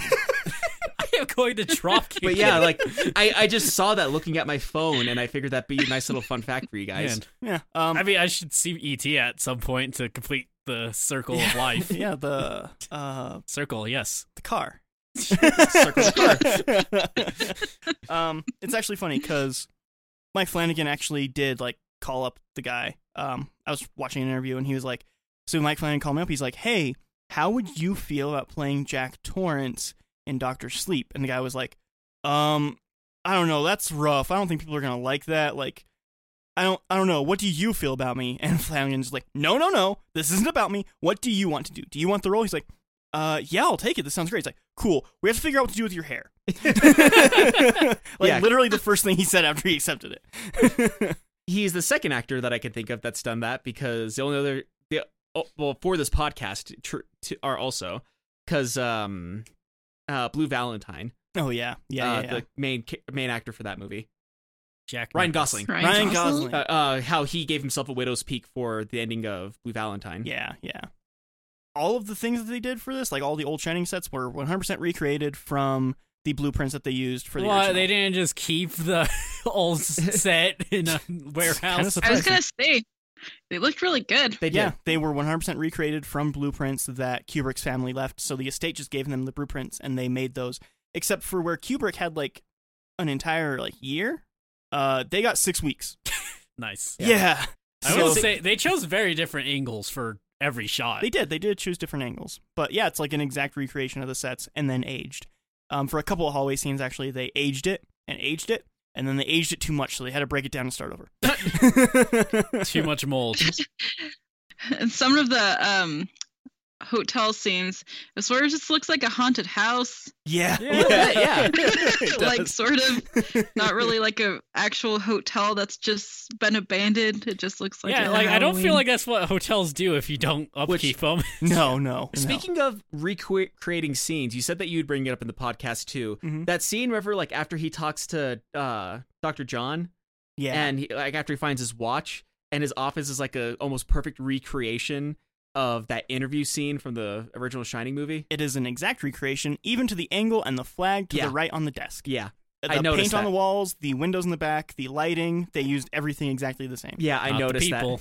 Not the people. But yes, it's an exact recreation of that office, yeah. And the office where they're sitting for the interview, everything. Yep, the whole thing. Which is, another... There's a lot of also, like, sound cues to The Shining. Like, stuff that I didn't even know until looking stuff up. When they're going to that one RV park to make the trap, whenever Dan and Billy drive over the bridge, you hear the dirt, then you hear drrr, and then you hear the dirt again. They use that sound effect from The Shining when Dan is on the floors with his trike. Oh. It's literally the same sound effect. They just took the sample and used it on the bridge. Just to show, like, he's going through the same mental state as he was, basically. Yeah. There's that, and then I also talked about how they used a lot of the same helicopter sweeping shots that they did for the original Shining whenever they're going back to the Overlook. Here's the thing. When they're using those over the helicopter shots, it's literally the same shot. That they just put CGI over it? No. They just took the grain filter out and made it day for night and added snow. Huh. It's literally the same shot, though. Yeah. Actually, so when they get into the Outlook, is it the same score? Because it really sounded okay, it's I the thought same so. exact score. They use a lot of the same score from The Shining. When any like Shining things are happening, same score. Yeah. I thought so because like, oh, that's kind of neat. Yeah, there was that, or like that old 1930s song that they had playing in the Golden. Yeah. Yep. Same thing. Yep. Although I will say the score was not as good in this, like the original score. I agree. Just not as memorable. I think it's because The Shining is just like tense constantly, so they kind of have to have that score in the background to help boost that up. Right. Yeah. And in this movie, it's like I said before, it's a different vibe. Yeah. It is. It's a very different vibe. It's more action. For It's sure. letting loose of everything. Yeah. It's basically if It's- Shining was the build-up, this is releasing the pressure. Yeah, well, I was gonna almost say like, if The Shining was the mystery, this is the revelation, or this is the revelation of said mystery, and this is the world that you haven't seen before, or that you've never seen before, because, or with the mystery covering. I'm trying to think of a way to actually put this, to make it.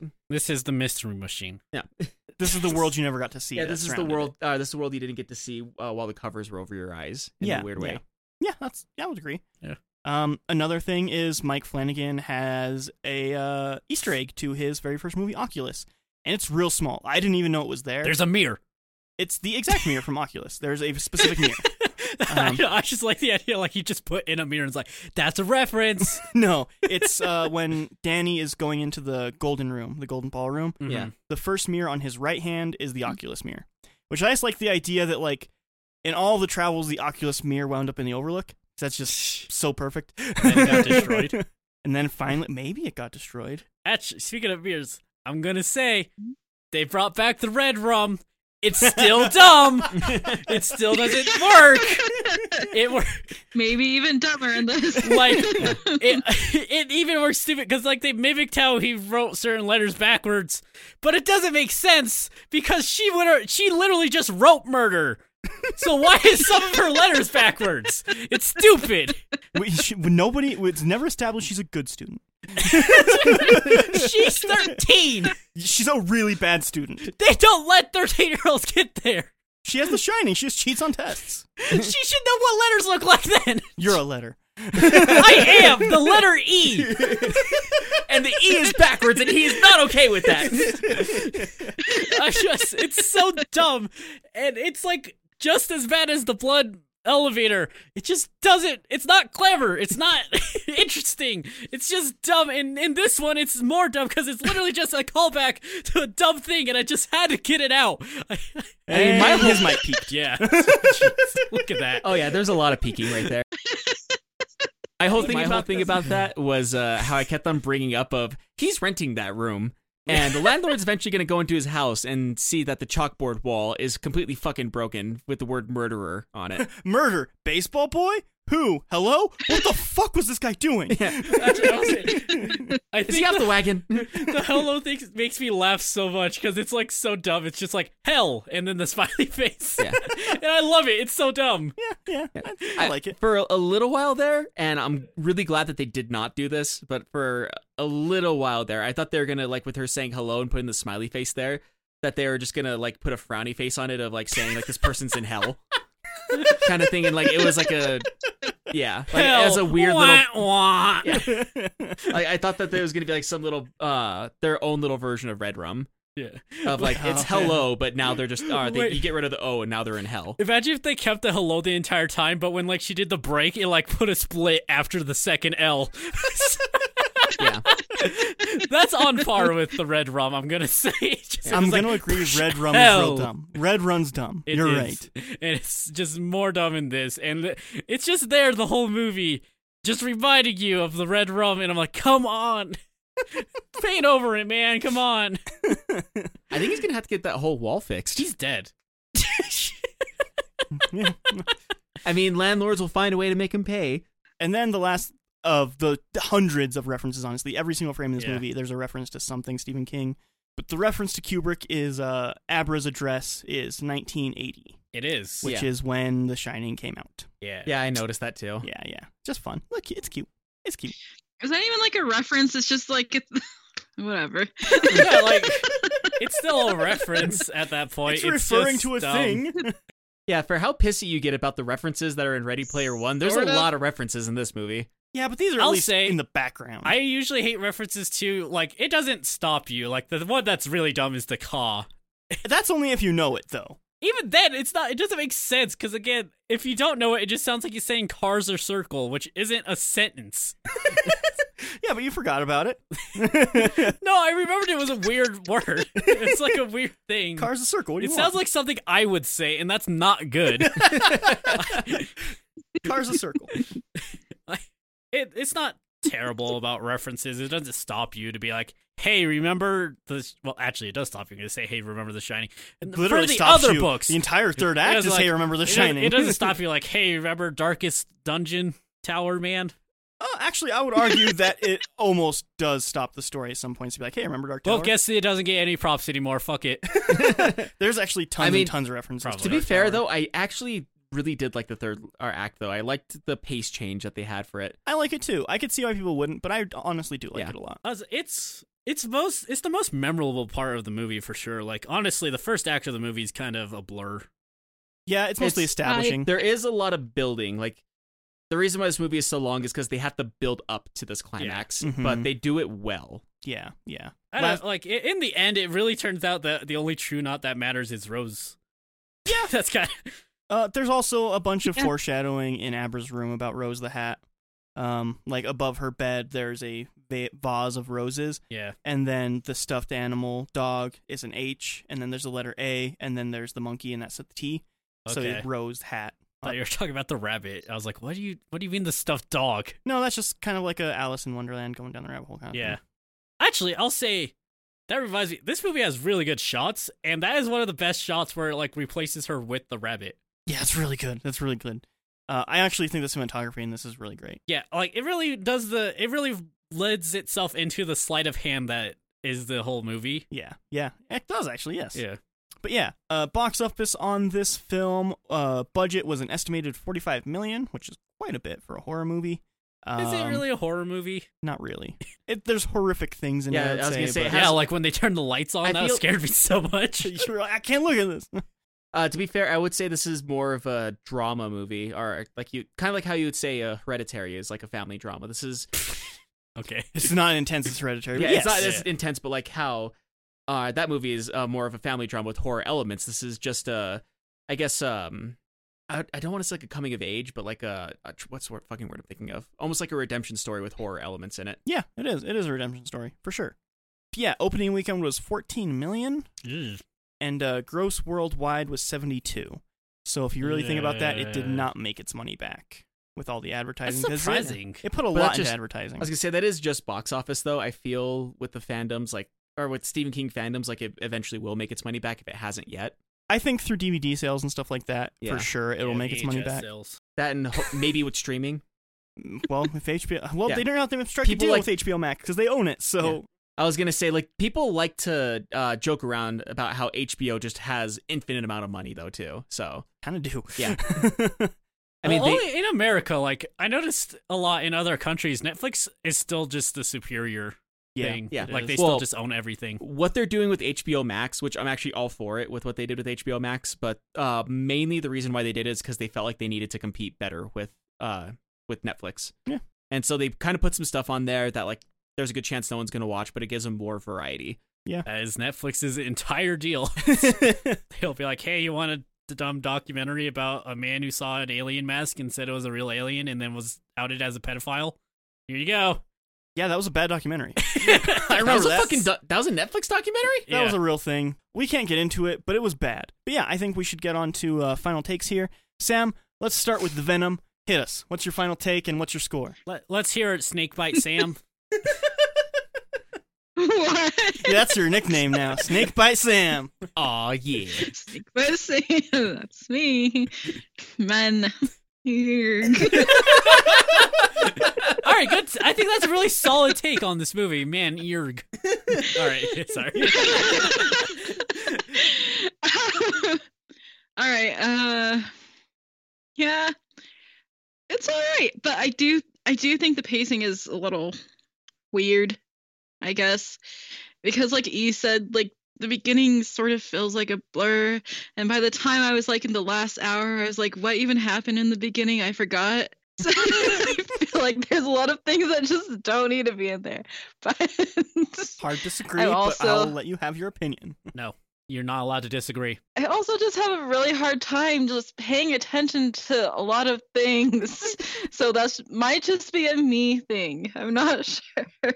Like, if it doesn't capture my attention, then you can fucking throw it out the window. I don't care. And this is why you shouldn't have a baby.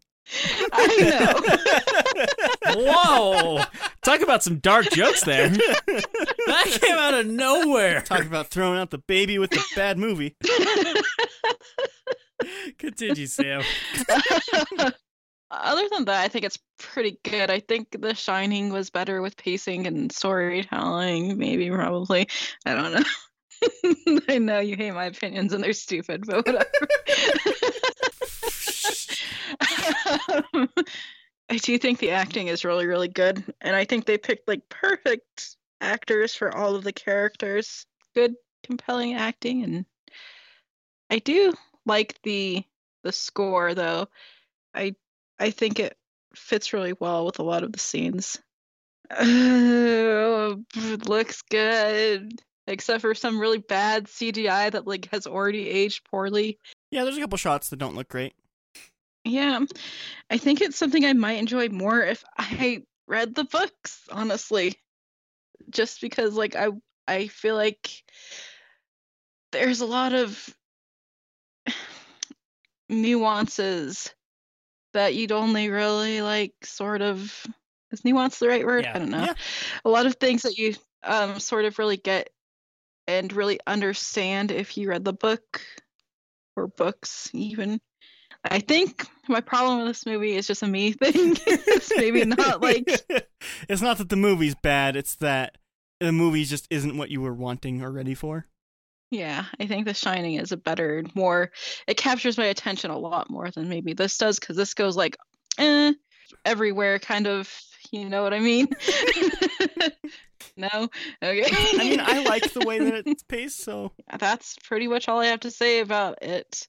I would rate it like an 8. Okay. Like I rate everything are else. you actually rating an 8 because you think it's an 8, or are you rating an 8 because you don't want us to yell at you for rating it lower?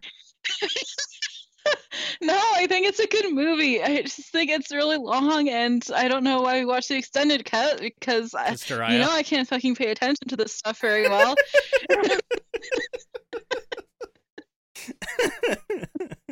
Sounds like someone doesn't want to watch the extended cut of Ed and A's Big Picture Show. When Oh, we is there an extended cut? No, I wish. Damn it. All right. It's long. Yeah, 8 Okay. is good. Okay. Robbie. So, like we were saying, I really did enjoy this movie. In a weird way, like I said, because of how it bridges the gap between the two movies very well, between The Shining and Doctor Sleep, kind of like how Blade Runner and Blade Runner 49 complement each other. Like, that's why I compare them, is because You missed a 20. whatever. We're keeping it in.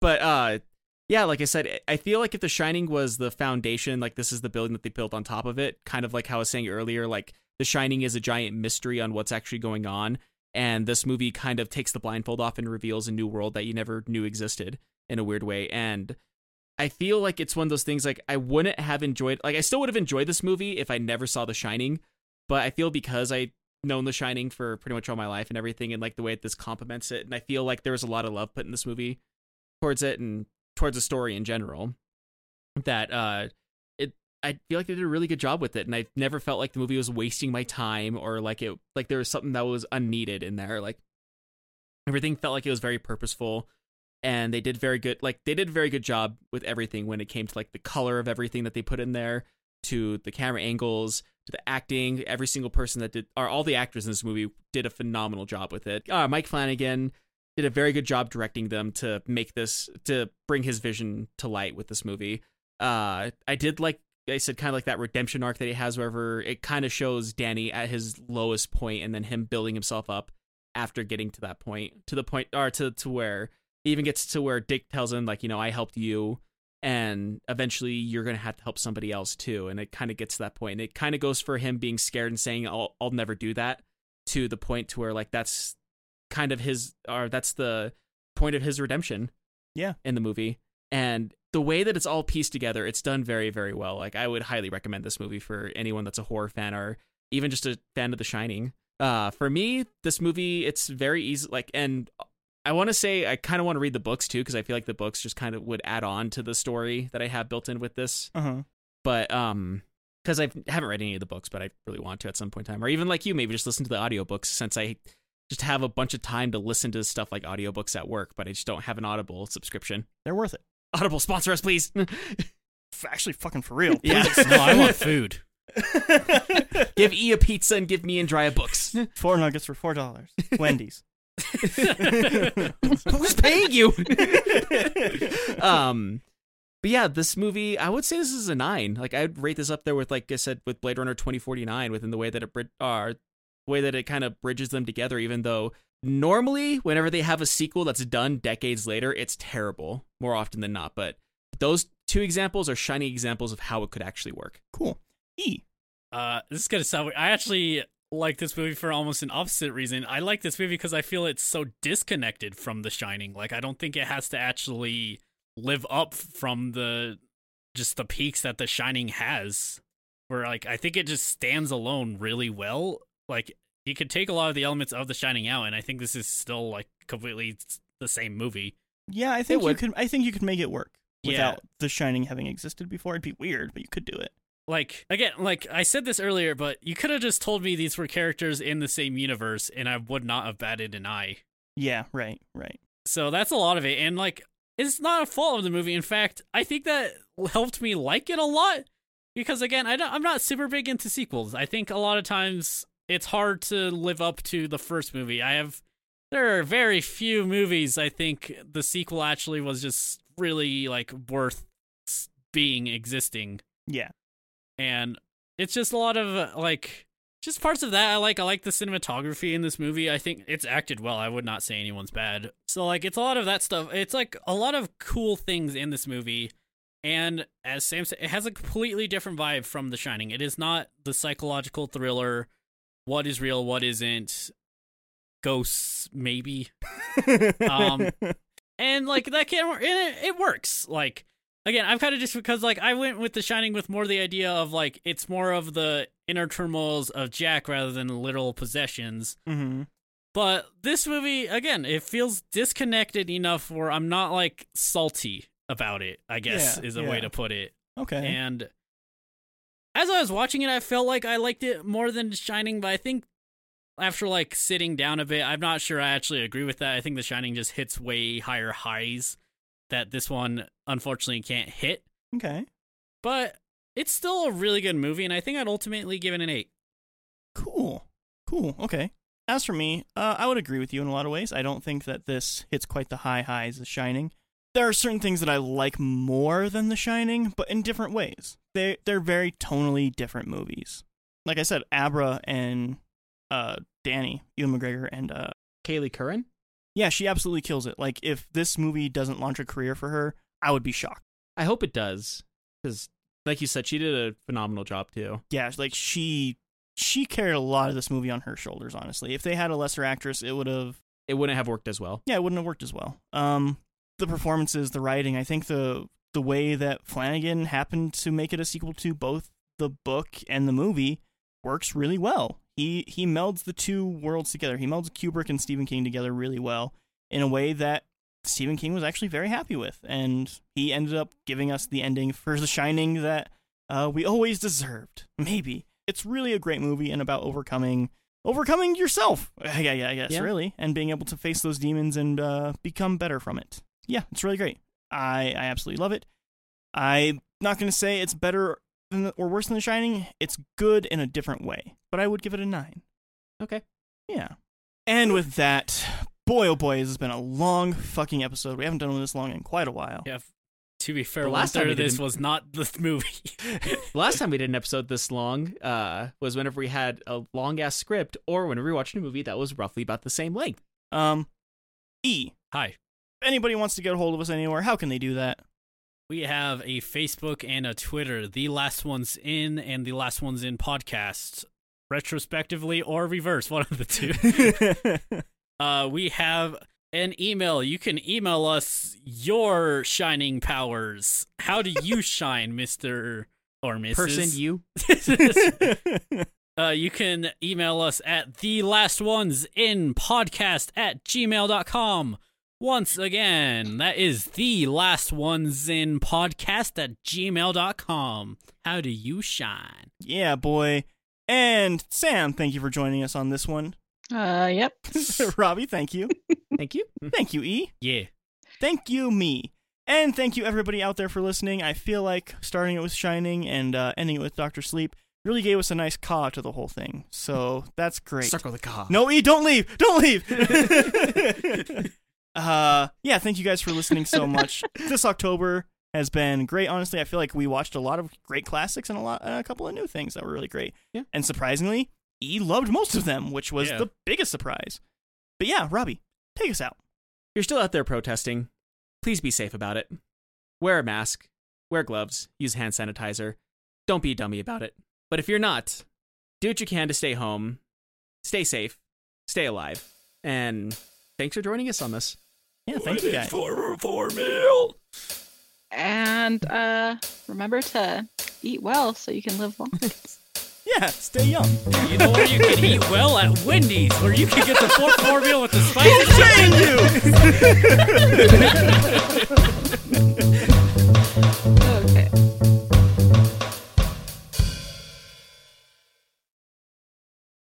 It's kind of like eating McDoubles for your entire life and then having a real hamburger one day.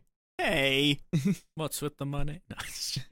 let's not mock the McDouble here. I can eat a few of those a day. I mean, I can still eat those too. Yeah, like that's exactly the point. You can eat a few of those a day. That's not something you should say about hamburgers. It's like that, or like if you ate nothing but frozen burritos for your entire life and then you had like authentic Mexican food. Yeah, I wonder what Okay. that would be like. I wonder what that. Yeah, that would be weird. I don't know what that would feel like. What do you think? How do you think that would seem, Sam? Just your entire childhood eat frozen burritos? How do you think that would?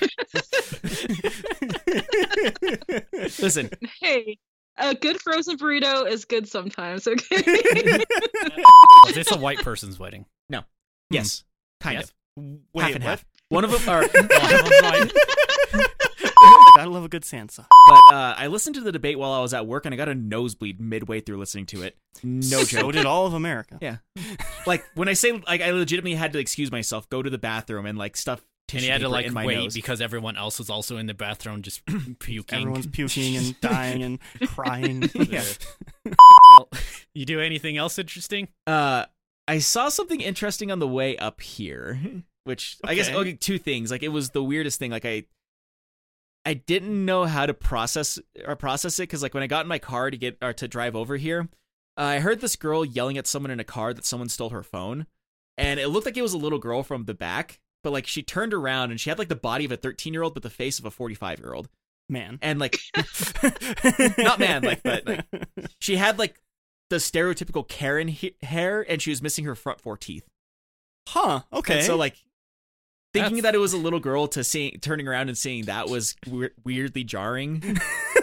And then like for some weird reason there was this giant white truck that was waving a Trump flag on the way over here. And when I say he was waving a Trump flag, like he had a sunroof and he was holding a flag and waving it above him while he was driving. what?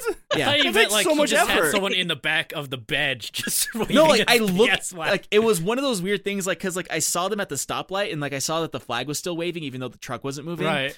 And I look in and they're the only person in this truck and they're yelling something. I don't know what they're yelling because I can't hear them, but like they're I was yelling gonna while say- they're waving this Oh, I was flag. about to make the And I worst had this moment where I just like kept looking forward, like, don't make eye contact, don't make eye contact.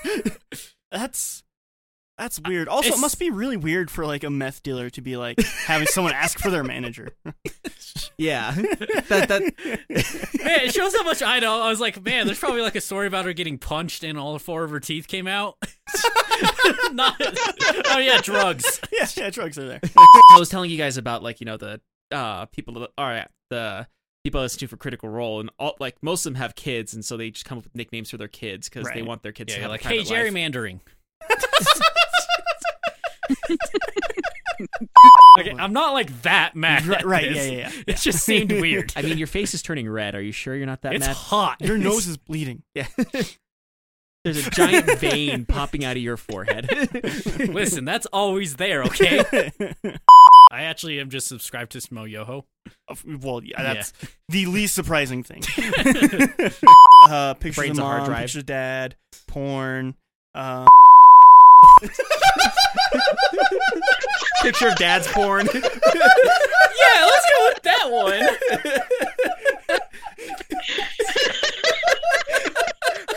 I know you I know that was hilarious, but please don't use that.